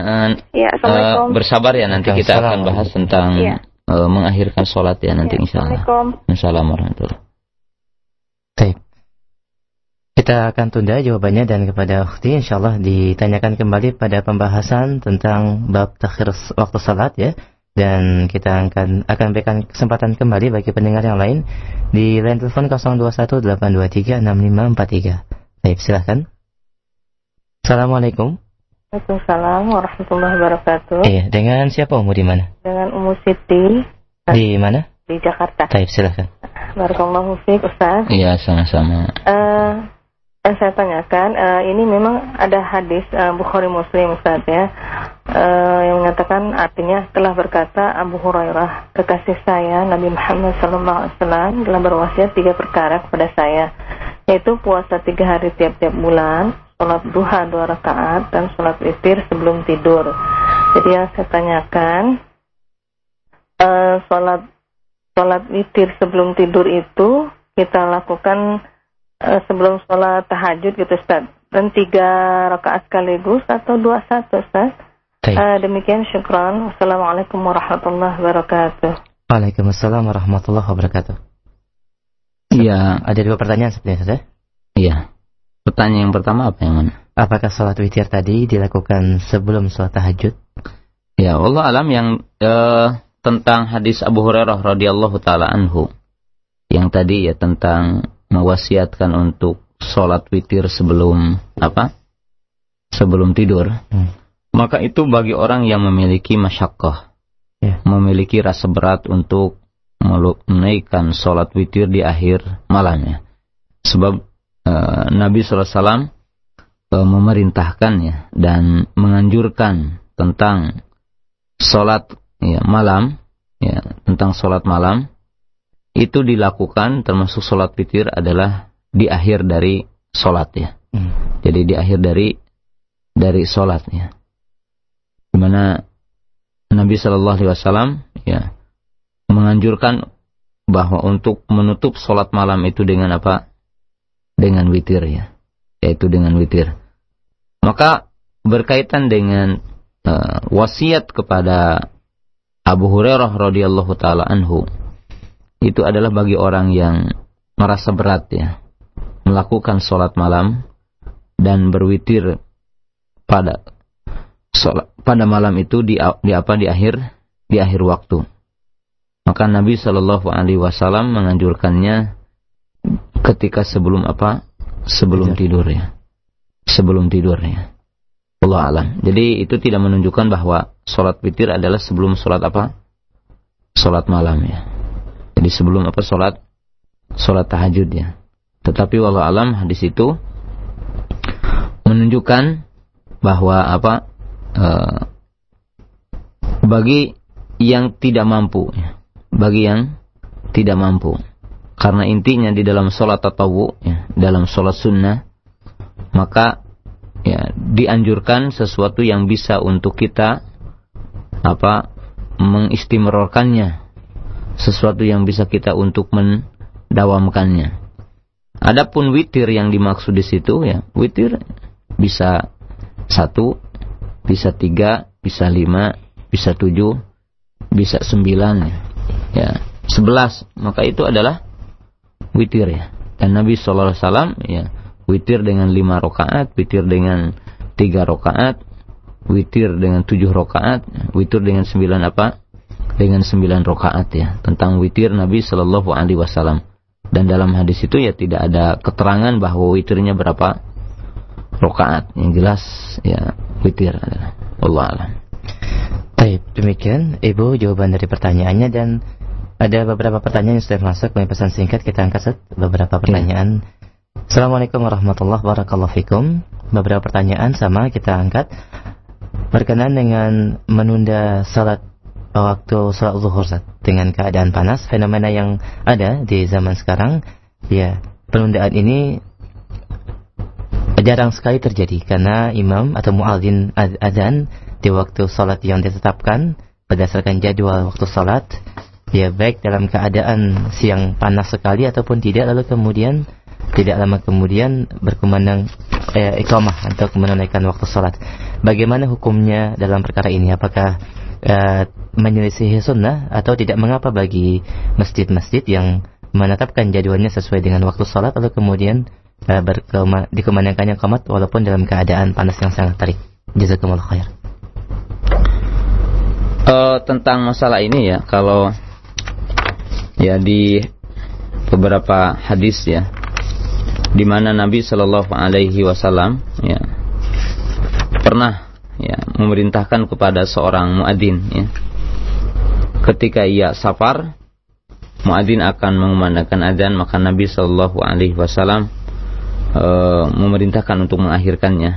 Nah, di sini dalam hadis Abi Dzar Al-Ghifari, qala kunna ma'an Nabi Shallallahu Alaihi Wasallam fi safarin, fa arada al-muadzinu an yu'adzina lidhuhri, fa qala an-nabiy sallallahu alaihi wasallam abrid, thumma arada an yu'adzina fa qala lahu abrid hatta ra'ayna fi fayt tuli, fa qala an-nabiy sallallahu alaihi wasallam inna shiddatal harri min fayhi jahannam, fa idza ishtadda al-harru fa abridu bis salat. Dinyatakan oleh Abu Dzar Al-Ghifari radhiyallahu ta'ala anhu, kami bersama Nabi SAW dalam satu bepergian. Maka seorang muadzin akan menunaikan azannya untuk zuhur. Maka Nabi SAW mengatakan abrid, yang dimaksudkan akhirkan dulu. Ya, artinya jangan azan dulu. Ketika dia akan azan, maka kata Nabi SAW abrid, artinya akhirkan dulu. Sehingga ketika terlihat jadi bahwa bayang-bayang itu telah panjang, kemudian dirasakan cuaca adalah dingin, maka Nabi SAW memerintahkan Bilal untuk adzan ya. Dan Nabi SAW berkata pada waktu itu, inna shiddatal harri min fayhi jahannam, sesungguhnya cuaca panas itu merupakan hembusan api neraka. Jadi merupakan hembusan api neraka. Maka tentunya ini adalah juga kembali kepada pemahaman seorang muadzin ya, dan pengetahuan seorang muadzin ya terhadap sunnah ya, terhadap sunnah Nabi Sallallahu Alaihi Wasallam, dan memahami tentang kondisi-kondisi ya. Jadi memahami tentang tentang kondisi-kondisi. Nah, jika hari ini para muadzin menunaikan adzan ya, dan ya mereka tidak tahu tentang kondisi-kondisi dan tidak memperhatikan juga. Bahkan sebagian muadzin mungkin tidak tahu juga tentang hadis ini gitu ya. Bagaimana? Ya, tentunya kaum muslimin yang dirahmati oleh Allah Subhanahu wa taala, bahwa kembali kepada poin yang tadi, bahwa jumhur ulama mengatakan bahwa al-ibrad bidzuhri mustahabun, ghairu wajib. Bahwa jumhur ulama telah mengatakan bahwa menangguhkan ataupun mengakhirkan salat zuhur ketika cuaca panas hukumnya adalah mustahab. Jadi tidak sampai kepada derajat apa? Derajat wajib, tetapi adalah hukumnya mustahab saja. Maka tentunya tidak sampai kepada derajat maksiat ataupun ya, tetapi tentunya ya terkadang bahwa kita itu adalah lalai terhadap sunnah. Disebabkan sebagian kaum muslimin di mana kita semua tidak paham kepada bagian-bagian dari sunnah Nabi sallallahu alaihi wasallam. Demikian juga dari sisi tadi hikmah dari syariat yang Allah Ta'ala dan Nabi SAW telah tetapkan kepada kita. Jadi wallahu ta'ala. Baik. Pertanyaan berikutnya, Ustaz, mohon diulangi kembali penjelasan tentang waktu salat asar, Ustaz. Yaitu untuk waktu jawas ya. Dan mungkin bisa pada poin keempat dan kelimanya, Ustaz. Jazakallahu khair. Dari Ranimah ya. Baik. Ya, waktu sholat asar itu ya, para ulama menyebutkannya ada 5 ya. Tadi waktul afdal. Jadi waktu yang afdal adalah fi awali waktiha, yaitu pada awal waktu. Jadi sehingga disebutkan dalam hadis-hadis Nabi sallallahu alaihi wasallam bahwa matahari itu masih terang ya. Matahari itu masih nampak. Matahari itu masih hidup, artinya terang benderang. Belum berubah warna cahayanya ya. Sedangkan yang kedua adalah waktu ikhtiar, waktu pilihan. Yaitu dari mulai bayang-bayang sama panjangnya sampai bayang-bayang 2 kali panjang. Maka ini adalah waktu pilihan.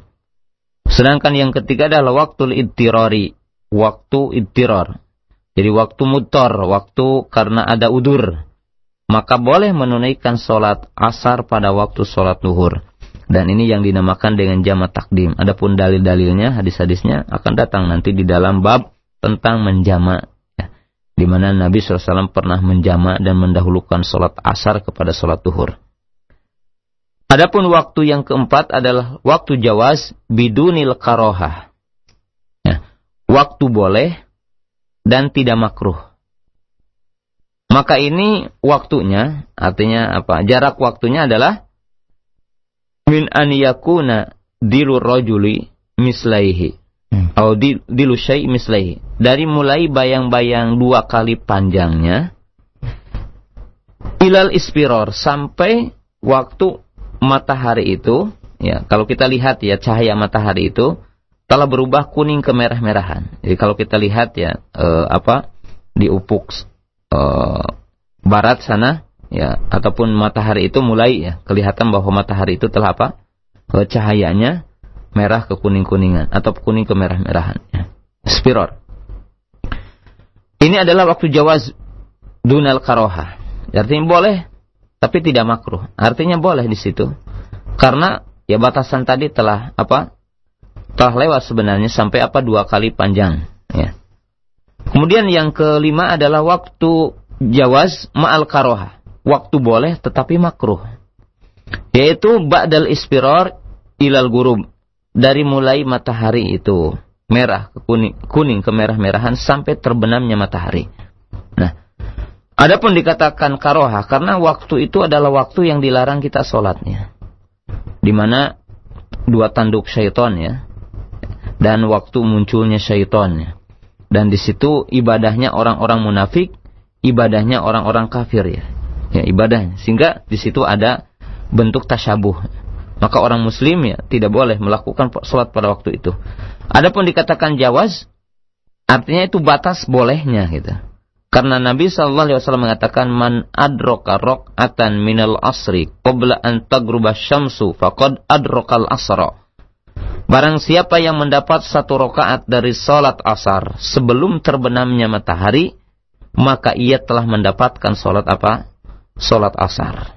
Telah mendapatkan sholat asar. Maka ini adalah waktu-waktu sholat asar. Wallahu ta'ala. Baik, satu pertanyaan kembali akan kita angkat dari pesan singkat, dan cukup banyak ya yang menanyakan perkara ini berkenaan dengan waktu sholat atau sholat fardu yang terlewatkan, dan kita ingat pada masa sekarang lalu kita sangat menyesal karena tidak melaksanakan sholat tersebut karena lalai atau karena yang lainnya. Bolehkah kita mengqadha atau mengulangi sholat yang terlewatkan itu pada saat sekarang, Ustaz? Kemudian yang kedua, mohon nasihatnya bagi kaum muslimin yang melalaikan sholat untuk mengerjakan pada waktunya, karena merupakan pilar agama yang sangat kuat ini. Jazakumullah khair. Ya. Jadi kita akan bahas nanti tentang masalah ini ya, tentang masalah ini setelah kita memahami waktu-waktunya dulu ya. Tetapi secara umum kita ketahui bahwa nanti ya, yang dimaksud meninggalkan sholat itu kan ada dua ya, amdan, nasian. Jadi meninggalkan sholat itu ada dua, ada meninggalkan karena sengaja. Apakah ada qodoknya? Maka pendapat yang rajih tidak ada qodok baginya, tetapi ia bertobat saja ya. Jadi tidak ada qodok baginya, tetapi ia bertaubat saja. Dia bertobat kepada Allah Ta'ala, tidak wajib mengqodok sholatnya, sebab sholat telah ditetapkan waktunya. Adapun yang kedua karena lupa ataupun tertidur, artinya tidur ya. Maka kita akan bahas nanti bahwa sholatnya adalah ketika dia ingat. Fasolatuha inda dzikriha, maka sholatnya adalah ketika ia ingat. Ya, bagi orang yang tertidur ataupun lupa, dan kita akan jelaskan nanti tentang batasan-batasannya dan kaidah-kaidahnya insyaallah. Baik. Bagi para pendengar yang dirahmati Allah Subhanahu wa taala, bagian tadi ya nasihat kepada kaum muslimin ya, kepada kaum muslimin tentang masalah ini ya. Ya, kita ketahui bahwa salat adalah merupakan tiang agama, merupakan pondasi agama yang mulia ini, merupakan amal yang pokok dari amal-amal yang zahir ya. Jadi amal yang pokok dari amal-amal yang zahir. Dan kita ketahui tentang keutamaan salat, fadilah salat. Kemudian juga kita wajib mengetahui tentang ancaman-ancaman orang yang tidak menunaikan sholatnya. Di mana ya kita mengetahui orang yang meninggalkan sholat selamanya, maka ya lebih dekat kepada hakikat kekufuran. Bahkan ya saya jelaskan bahwa pendapat yang rajih, pendapat yang kuat, bahwa orang yang meninggalkan sholat, yang tidak pernah sholat adalah dihukumi kafir. Sebagaimana telah dijelaskan pada pertemuan yang telah lalu, walaupun ada perbedaan di antara para ulama ya. Baik, silakan bagi para pendengar yang lain untuk bertanya secara langsung. Kami memiliki waktu yang cukup banyak di line telepon 0218236543 dalam pembahasan waktu-waktu salat, dan kami harap pertanyaan sesuai dengan materi yang kita kaji pagi hari ini. Silakan. Assalamualaikum. Waalaikumsalam. Dengan siapa Bapak, di mana? Dengan Pak Gita di Pamulang. Silakan ya. Pak.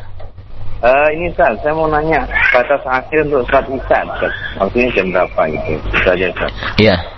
Jazakallah khair Pak. Ya. Ya, ini pun Bapak diharap bersabar ya. Kita baru penjelasan kepada sholat sholat asar ya. Tetapi secara mujmal, sholat isya adalah ila nisfil lail. Sholat isya itu sampai pertengahan malam. Dan pertengahan malam adalah bukan jam 12 ya. Jadi nanti ya pertengahan malam ini juga tergantung ditinjau dari sisi ghurub dengan tulu'i syamsi, dengan tulu'il fajri ya. Dan ini kita akan mengetahuinya nanti, yaitu di antara tulu'i ghurubi syamsi ila tulu'i syamsi, dari mulai terbenamnya matahari sampai terbitnya matahari. Jadi pendapat yang rajih, pendapat yang kuat bahwa salat malam itu ila nisfil lail. Salat isya itu sampai pertengahan malam. Ya, tetapi nanti kita akan jelaskan dengan dalil-dalilnya insyaallah. Baik. Demikian jawabannya Bapak, dan kita angkat kembali bagi Anda yang ingin bertanya secara langsung di line telepon 0218236543. Assalamualaikum. Salam. Dengan siapa Bapak, di mana? Di mana? Assalamualaikum Pak Ustaz, di Bangka. Salam. Ini mau tanya ini Pak Ustaz, masalah berpakaian. Iya. Kalau saya lihat nih kadang-kadang pakai celana di bawah pusar atau pakai kain di bawah pusar, terus pakai kaos sholat. Nanti waktu dia sujud, kaos itu naik ke atas, jadi kelihatan itu kain yang dipakai di bawah pusar atau celana dipakai di bawah pusar itu jadi kelihatan di bawah pusarnya itu. Iya. Gimana Pak Ustaz itu? Itu saja Bapak. Halo? Itu saja pertanyaannya? Ya pertanyaan itu. Masalah itu auratnya itu apa tertutup aurat atau tidak itu maksudnya? Baik, silakan dijawab. Terima kasih Pak Ustaz. Assalamualaikum. Assalamualaikum warahmatullahi. Kita juga nanti akan bahas tentang masalah satrul aurah ya. Menutup aurat, akan datang hadisnya di dalam bab ini. Tetapi pendapat yang rajih di antara pendapat para ulama, wa auratul rajul ma baina surati wa rukbah. Di mana pendapat yang rajih, aurat seorang laki-laki adalah di antara pusarnya sampai kepada kedua lututnya. Tetapi tidak diragukan lagi bahwa ketika sholat, seorang mukmin harus dalam kondisi dia adalah menghadap Allah Subhanahu wa taala dengan hay'ah hasanah, kondisi yang sangat baik ya. Khudhu zinatakum inda kulli masjidin ya. Artinya ambillah pakaian-pakaianmu, penutup-penutup auratmu setiap kamu akan menunaikan salatnya. Menunaikan salat ya. Maka ada adabnya. Bahwa adab orang yang salat ya, mesti ya berpakaian dengan pakaian ya, pakaian-pakaian yang menutup ya auratnya, kemudian dalam kondisi yang sangat bagus ya. Dimana ya kalau kita menghadap kepada seorang atasan, menghadap presiden, menghadap bupati, maka dalam kondisi kita rapi. Maka demikian juga seorang mukmin di dalam apa? Di dalam salatnya. Jadi seorang mukmin di dalam salatnya, dan nanti juga akan dijelaskan bahwa Nabi Shallallahu Alaihi Wasallam melarang ya seseorang salat kemudian ya, tidak ada dalam pundaknya sesuatu ya. Jadi artinya ketika seorang memiliki dua kain, maka mesti dua pundaknya itu adalah tertutup ya. Jadi tidak boleh hanya memakai izar. Memakai izar itu dari menutup pusar sampai ke lutut ya. Jadi tidak boleh begitu, dan kita nanti akan jelaskannya. Akan apa? Jelaskan. Karena tentunya di dalam sholat tidak hanya sahnya saja gitu ya. Tidak hanya apa? Sahnya saja gitu. Jadi tidak hanya sahnya saja, tetapi wajib ya disempurnakan dari sisi adabnya, dari sisi adab kita di dalam apa? Di dalam sholat menghadap Allah Subhanahu wa taala, bermunajat kepada Allah Subhanahu wa taala. Ya, bermunajat kepada Allah Subhanahu wa taala. Walaupun dalam pertanyaan yang tadi, ya Allah alam, dia sah sholatnya tetapi ya tidak sempurna sholatnya. Jadi sah sholatnya tetapi tidak sempurna sholatnya, Allah alam. Baik, demikian jawabannya Bapak, dan kita angkat kembali bagi Anda yang ingin bertanya di line telepon 0218236543 dalam kajian hadis syarah atau penjelasan hadis Umdatul Ahkam. Kita angkat di 8236543. Assalamualaikum. Waalaikumsalam. Dengan siapa di mana? Dengan Abu Rafi di Tanjung Priok. Taib, silakan Pak. Assalamualaikum Pak Ustaz. Waalaikumsalam warahmatullahi. Begini Pak Ustaz. Pada suatu hari saya ke supermarket, ngajak anak saya yang umur 3 tahun. Pas saat itu lupa pakai pampers, jadi ya pipisin saya kena najis. Dan masuk waktu asar. Kalau saya pulang ke rumah udah nggak sempat waktu asarnya, Ustaz. Apa yang harus saya lakukan, Ustaz? Iya. Kalau Bapak bisa membeli pakaiannya waktu itu, ya beli dulu gitu. Jadi ketika Bapak tadi katakanlah ketika apa? Ketika pergi ke supermarket kemudian apa? Anak Bapak memakai pampers lalu mengenai najisnya itu kepada pakaian Bapak, maka ditempuh beberapa masalah. Masalah yang pertama, kalau Bapak memakai dua kain. Ya mungkin kain luar, kemudian kain dalam. Artinya kain luar, artinya umpamanya pakai kemeja, lalu di dalamnya ada kaos dalam ya, yang menutup aurat. Maka buka dulu kain luarnya, tanggalkan lalu Bapak sholatnya. Kalau kain dalamnya adalah juga terkena najis, maka mesti dibuka ya. Mesti apa? Mesti dibuka. Dan apabila Bapak memungkinkan untuk apa? Untuk ya bisa meminjam atau bisa membeli, ya beli dulu. Beli baju yang bersih ya. Kemudian diganti ya. Kemudian diganti atau bisa pinjam dulu. Bisa apa? Pinjam dulu. Dan apabila tidak memungkinkan, maka Bapak cukup untuk menutup dari pusar saja ke bawah. Jadi menutup dari pusar ke bawah, sebab ini adalah merupakan aurat laki-laki ya. Jadi kalau tidak memungkinkan, tidak ada yang bisa dipinjam. Kalau ini ditakdirkan seperti itu ya. Tidak ditakdirkan seperti itu ya. Jadi ditakdirkan seperti itu, maka boleh Bapak ya mungkin kalau ada sarung dengan sarung saja, ataupun tadi dengan celana saja yang menutupi pusar dan lutut walaupun ke atasnya tidak tertutup, maka sah salat Bapak ya. Maka sah salat Bapak. Tetapi apabila memungkinkan Bapak pulang itu masih mendapatkan salat asar, maka asan tidak boleh ya. Tidak boleh Tidak boleh untuk salat dengan pakaian yang najis ya, pakaian yang najis. Tetapi kalau ditakdirkan memakai gamis ya, kemudian gamisnya itu ya tidak memakai sarung, cuma memakai celana. Dan tidak ada lagi kain yang bisa menutup ya, maka boleh sholat dengan memakai pakaian yang najis ya. Jadi apabila tidak ada lagi ya, sedangkan datang waktu sholat ya, telah datang waktu sholat, maka tidak mengapa memakai baju yang ada najisnya apabila tidak ada jalan keluar yang tadi. Apabila tidak ada jalan keluar yang tadi, sebab seorang mukmin tidak boleh mengakhirkan sholatnya dari waktu sholatnya. Dan ini di bawah firman Allah Ta'ala, fattaqullaha mastata'tum. Wa qala Nabi sallallahu alaihi wasallam, fa idza nahaitukum an syai'in fajtanibuh wa idza amartukum an syai'in fa'tu minhu mastata'tum. Maka ini adalah tafsilnya ya, berkaitan dengan masalah ini, berkaitan dengan cara berpakaian di dalam sholat dan berkaitan dengan najis yang tadi ya. Dan mungkin juga tafsirnya kalau bisa ya dicuci dulu gitu. Mungkin kalau di situ ada ada masjid ataupun di supermarket itu ada musholanya, ya cuci dulu yang terkena, dan tidak mengapa ya kita sholat walaupun belum kering bajunya. Jadi walaupun belum kering baju kita, maka boleh kita sholat ya. Kalau tidak ada jalan, tidak ada air untuk mencuci pakaian kita, tidak ada kain lagi, tidak ada meminjam, tidak bisa membeli, sedangkan waktu sholat akan habis, maka sholatlah walaupun pakaian kita ada najisnya. Wallahu a'lam. Baik. Demikian jawabannya Bapak, dan kita angkat kembali bagi Anda yang ingin bertanya di line telepon 0218236543. Assalamualaikum.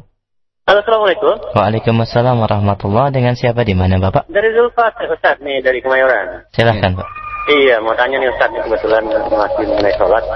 Ini kan ada keraguan sedikit mengenai pakai peci yang menutupi jidat gitu, kening gitu. Itu gimana sih kira-kira? Baik, itu saja Bapak. Iya, itu saja. Iya.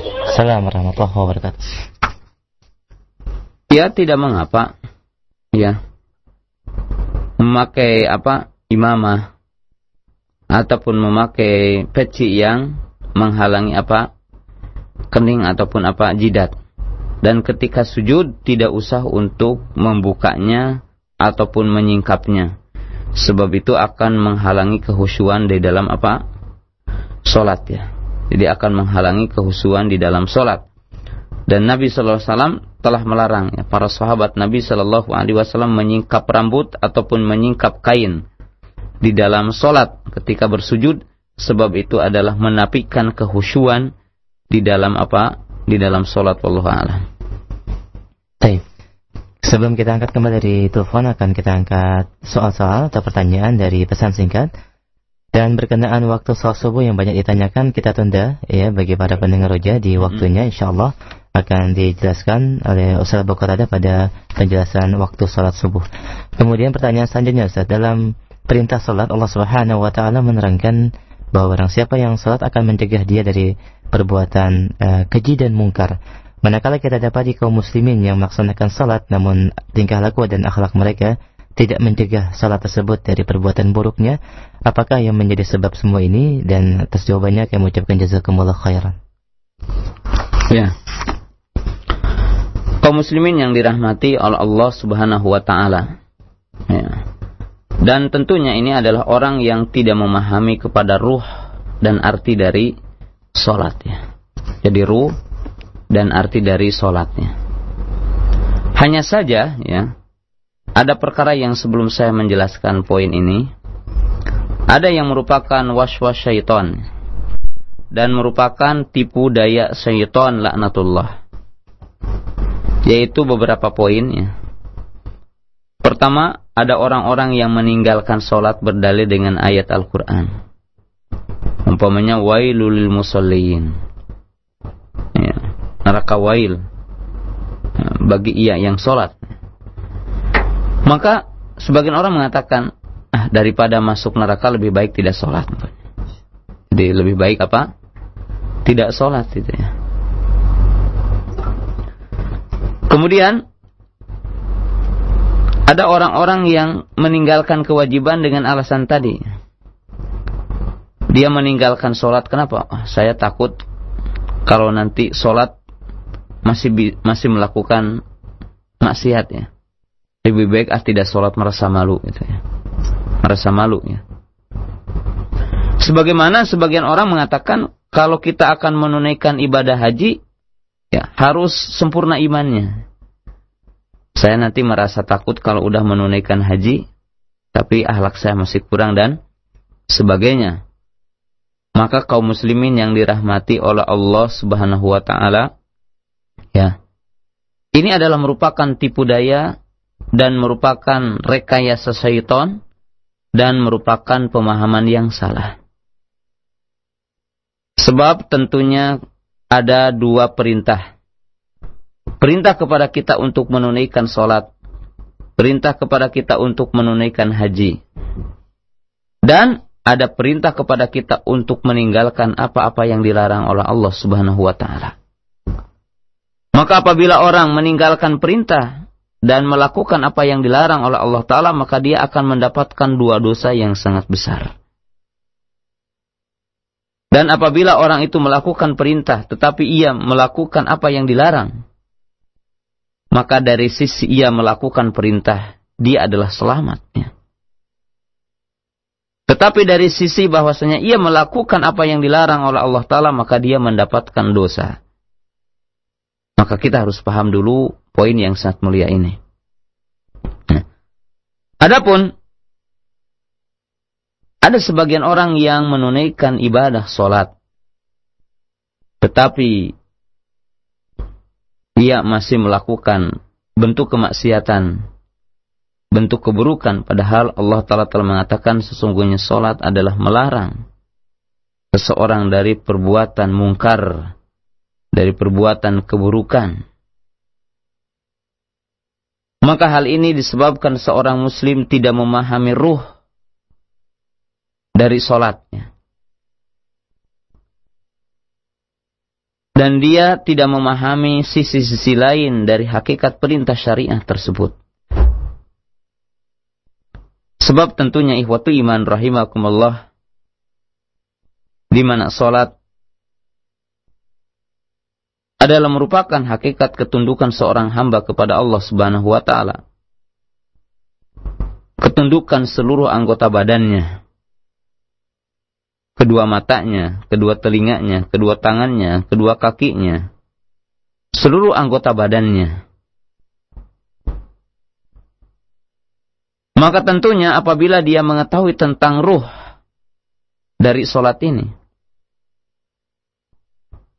dan inti dari sholat ini, dan makna dari sholat ini, dan hakikat dari sholat ini, maka dia akan menjauhi apa-apa yang dilarang oleh Allah Subhanahu wa taala, apa-apa yang diharamkan oleh Allah Subhanahu wa taala.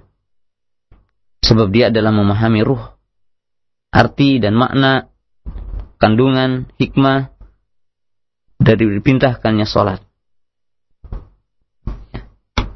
Dan apabila orang itu sholat dengan dasarnya ikhlas, dan apabila orang itu sholat dengan dasarnya mutaba'ah, dan apabila orang itu sholat dengan memahami makna-makna yang dikandung di dalamnya,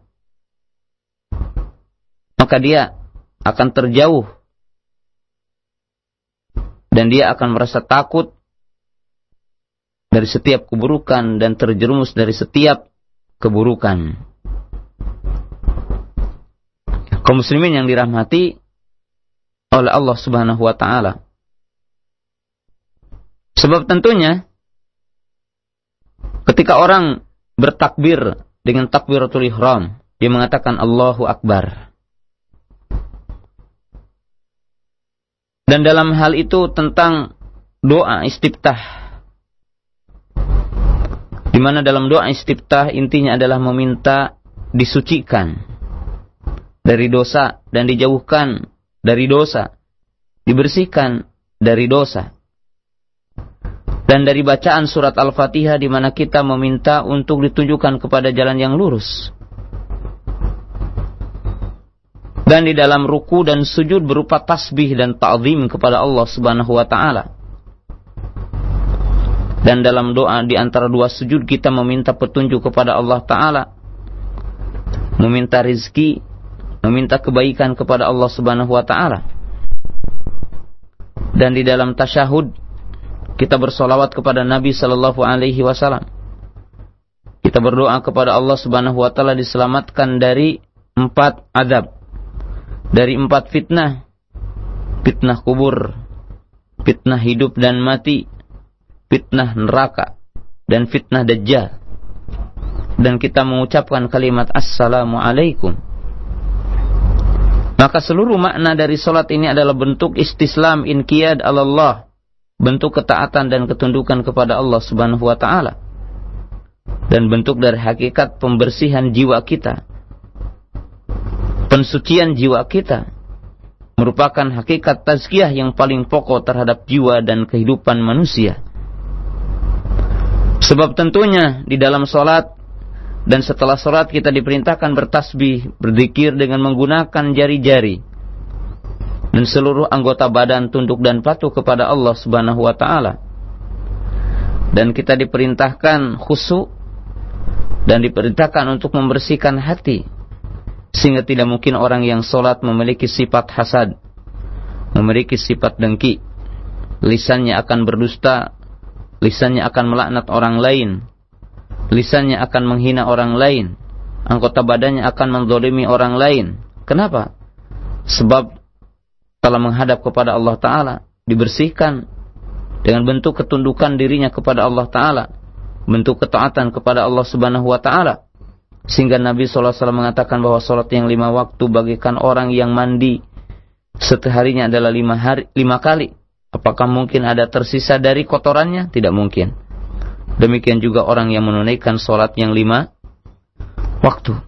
Maka tatkala orang tidak memahami hikmah dan tidak memahami makna yang dikandungnya, dan tidak memahami hikmah dari perintah-perintah itu dan arti yang apa-apa yang ada di dalamnya, kemudian juga dari sebab-sebab yang lain di mana dia tidak menempuh sebab-sebabnya, ya, untuk meninggalkan fahsya dan mungkar, dan dia tidak menempuh sebab-sebab untuk istiqomah di dalam kebenaran, maka tentunya adalah tidak akan mungkin orang akan bisa mendekatkan diri kepada Allah Ta'ala selamanya. Wallahu a'lam.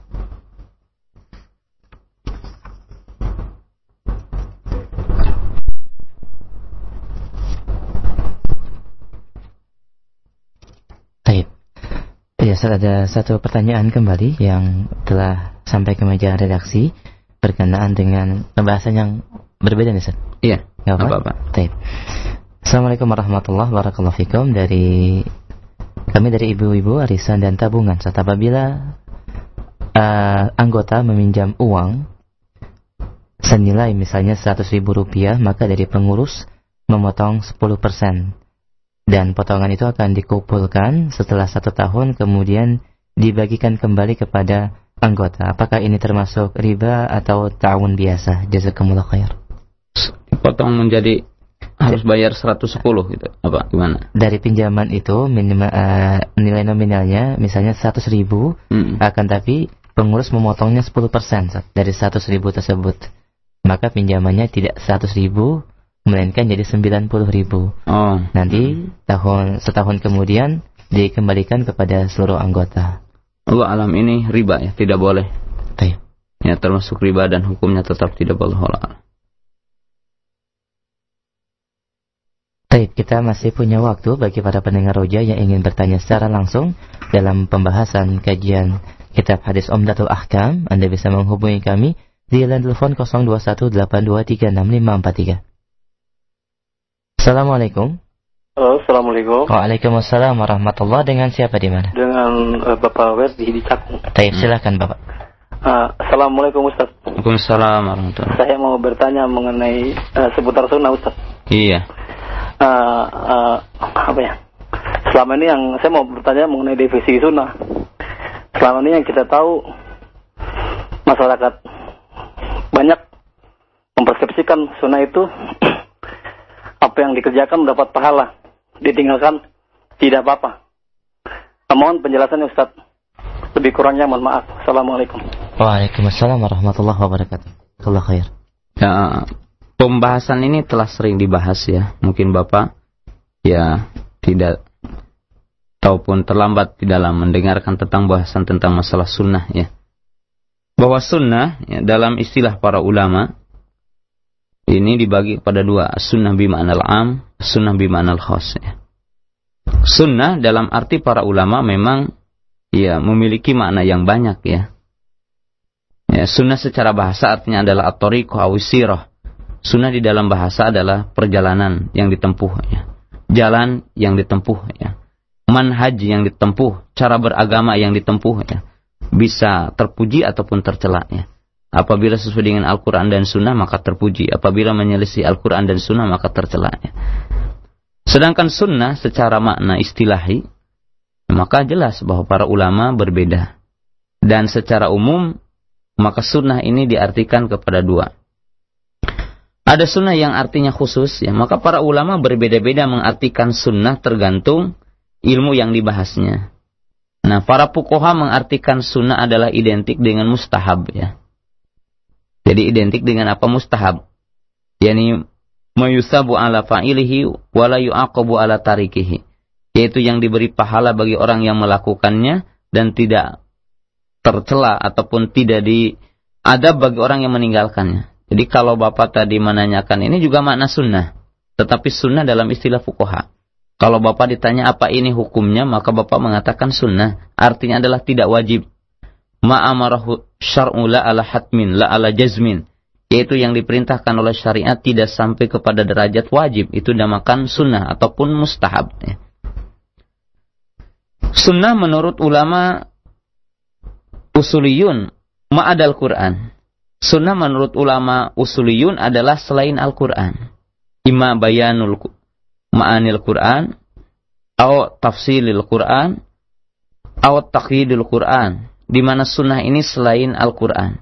Ima penjelasan terhadap Al-Quran, perincian terhadap Al-Quran, ataupun hukum yang menyendiri selain Al-Quran. Kalau Bapak ditanya, apa dalilmu? Al-Quran, kemudian sunnah. Ya. Maka di sini adalah sunnah adalah bukan apa? Bukan Quran. Dalam arti dalil yang kedua setelah Quran. Yang ketiga adalah sunnah menurut para ulama muhaddis. Ya. Sunnah menurut para ulama muhaddis adalah setiap yang dinukil, setiap yang diambil dari ucapan Nabi, perbuatan Nabi, persetujuan Nabi. Maka ini adalah sunnah. Identik dengan hadis. Ya. Dan terkadang sunnah diartikan oleh para ulama yang lainnya. Seperti ulama akidah mengartikan sunnah adalah usuluddin. Dia adalah pokok agama. Maka beriman kepada rukun yang iman yang 6 adalah sunnah. Ya. Sehingga kita melihat ya kitabus sunnah lil imam al-Mawarzi, lil imam Ahmad, wal imam al-Barbahari sarhus sunnah dan yang lainnya. Ini bahasanya adalah pokok-pokok apa? Akidah. Dan terkadang sunnah adalah identik dengan apa jalan yang ditempuh oleh Nabi sallallahu alaihi wasallam. Artinya thariqatun Nabi, jalan yang ditempuh oleh Nabi sallallahu alaihi wasallam. Maka sunnah ini adalah lawan dari bid'ah. Apabila dikatakan fulan min ahli sunnah, si fulan di antara ahli sunnah, maka berarti bukan ahlu bid'ah. Adapun makna yang kedua, sunnah adalah yang artinya umum. Fasunnatu hiya al-Islam. As-sahih an-naqi. Fahiya manhajun Nabi sallallahu alaihi wasallam. Fahiya tariqatun Nabi sallallahu alaihi wasallam wa ashabuhu aqidatan wa ibadatan wa muamalatan wa siyasatan wa akhlaqan. Maka sunnah di dalam istilah umum dia adalah Islam itu.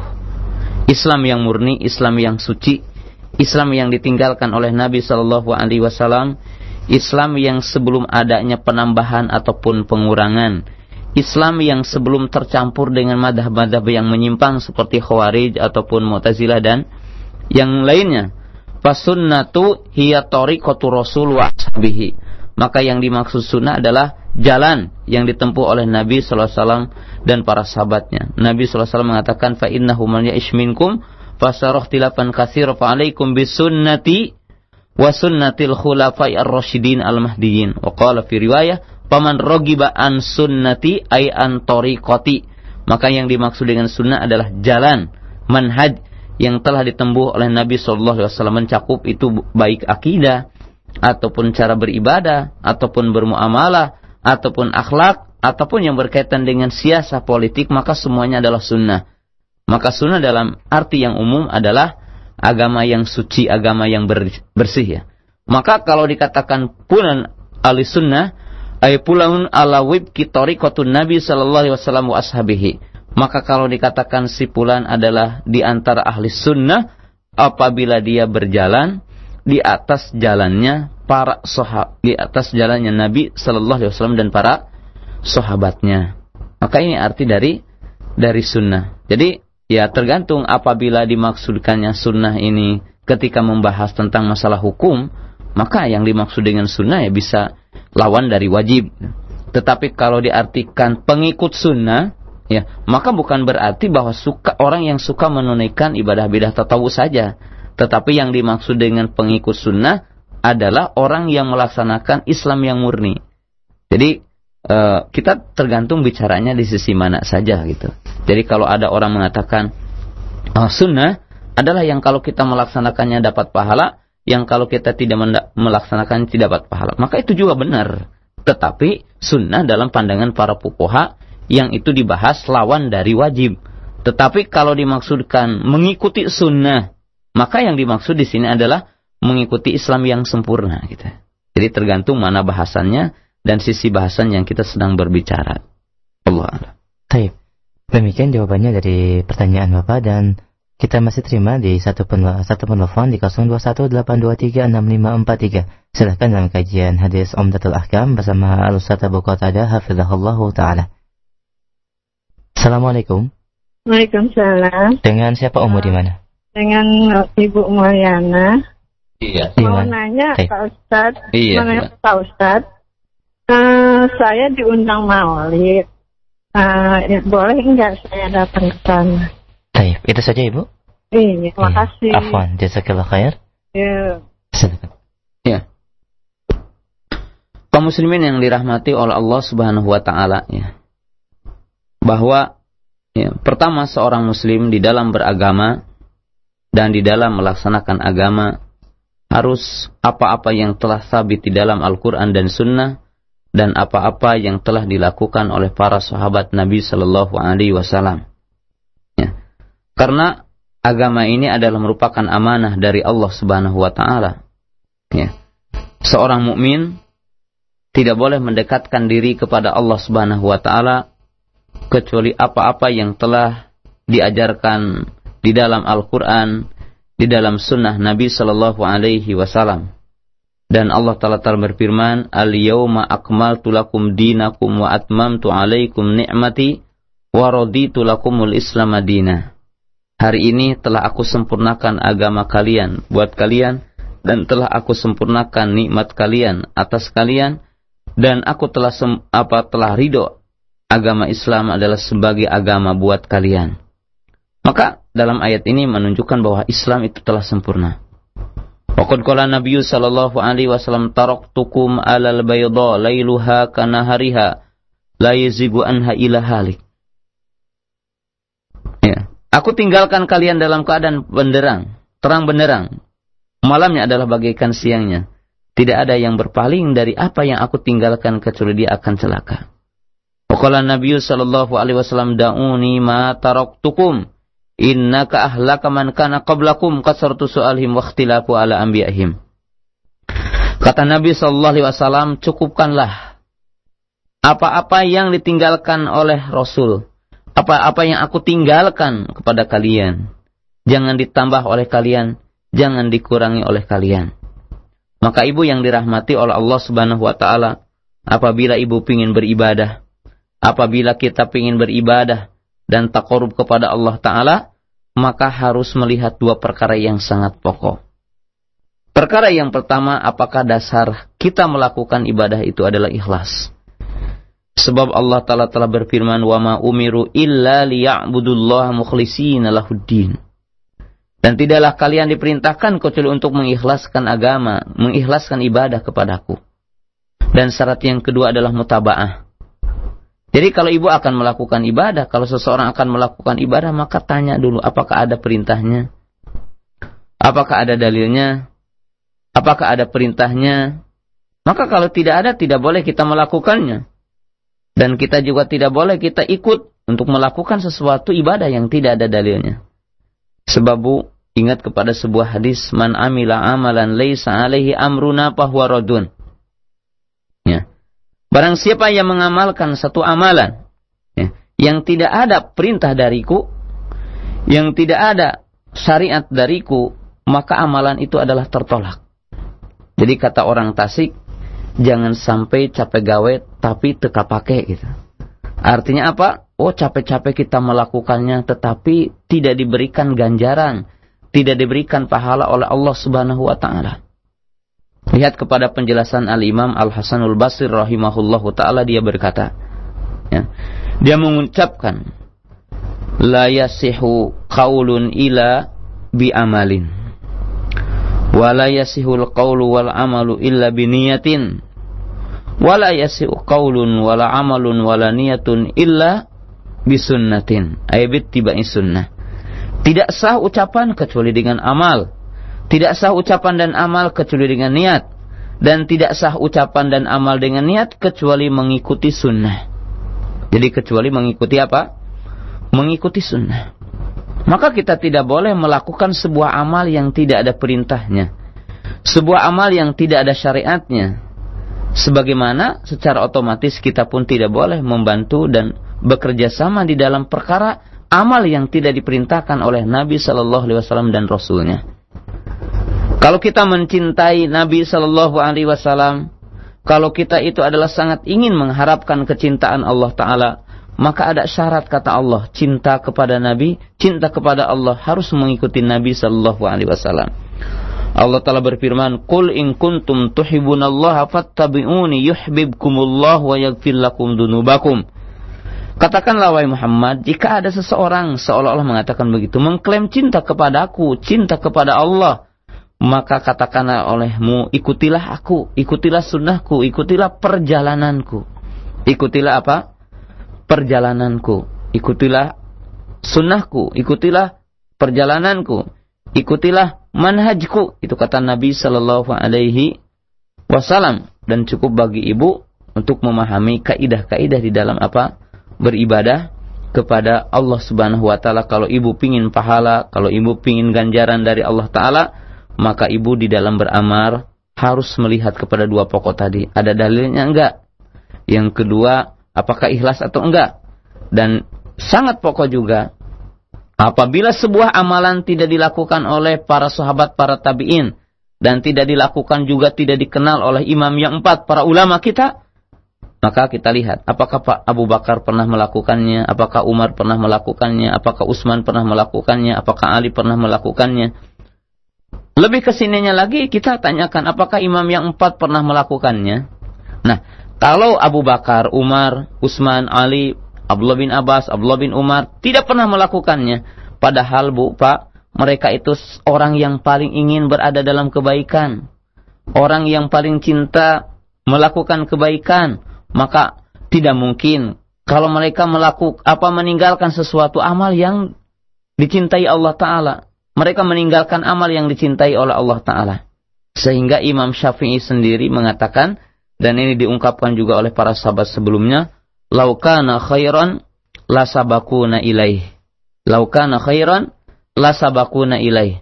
Kalaulah perbuatan itu adalah baik, maka para pendahulu kita, para sahabat, para tabi'in, para tabi'ut tabi'in akan berlomba-lomba dan mereka akan mendahului kita.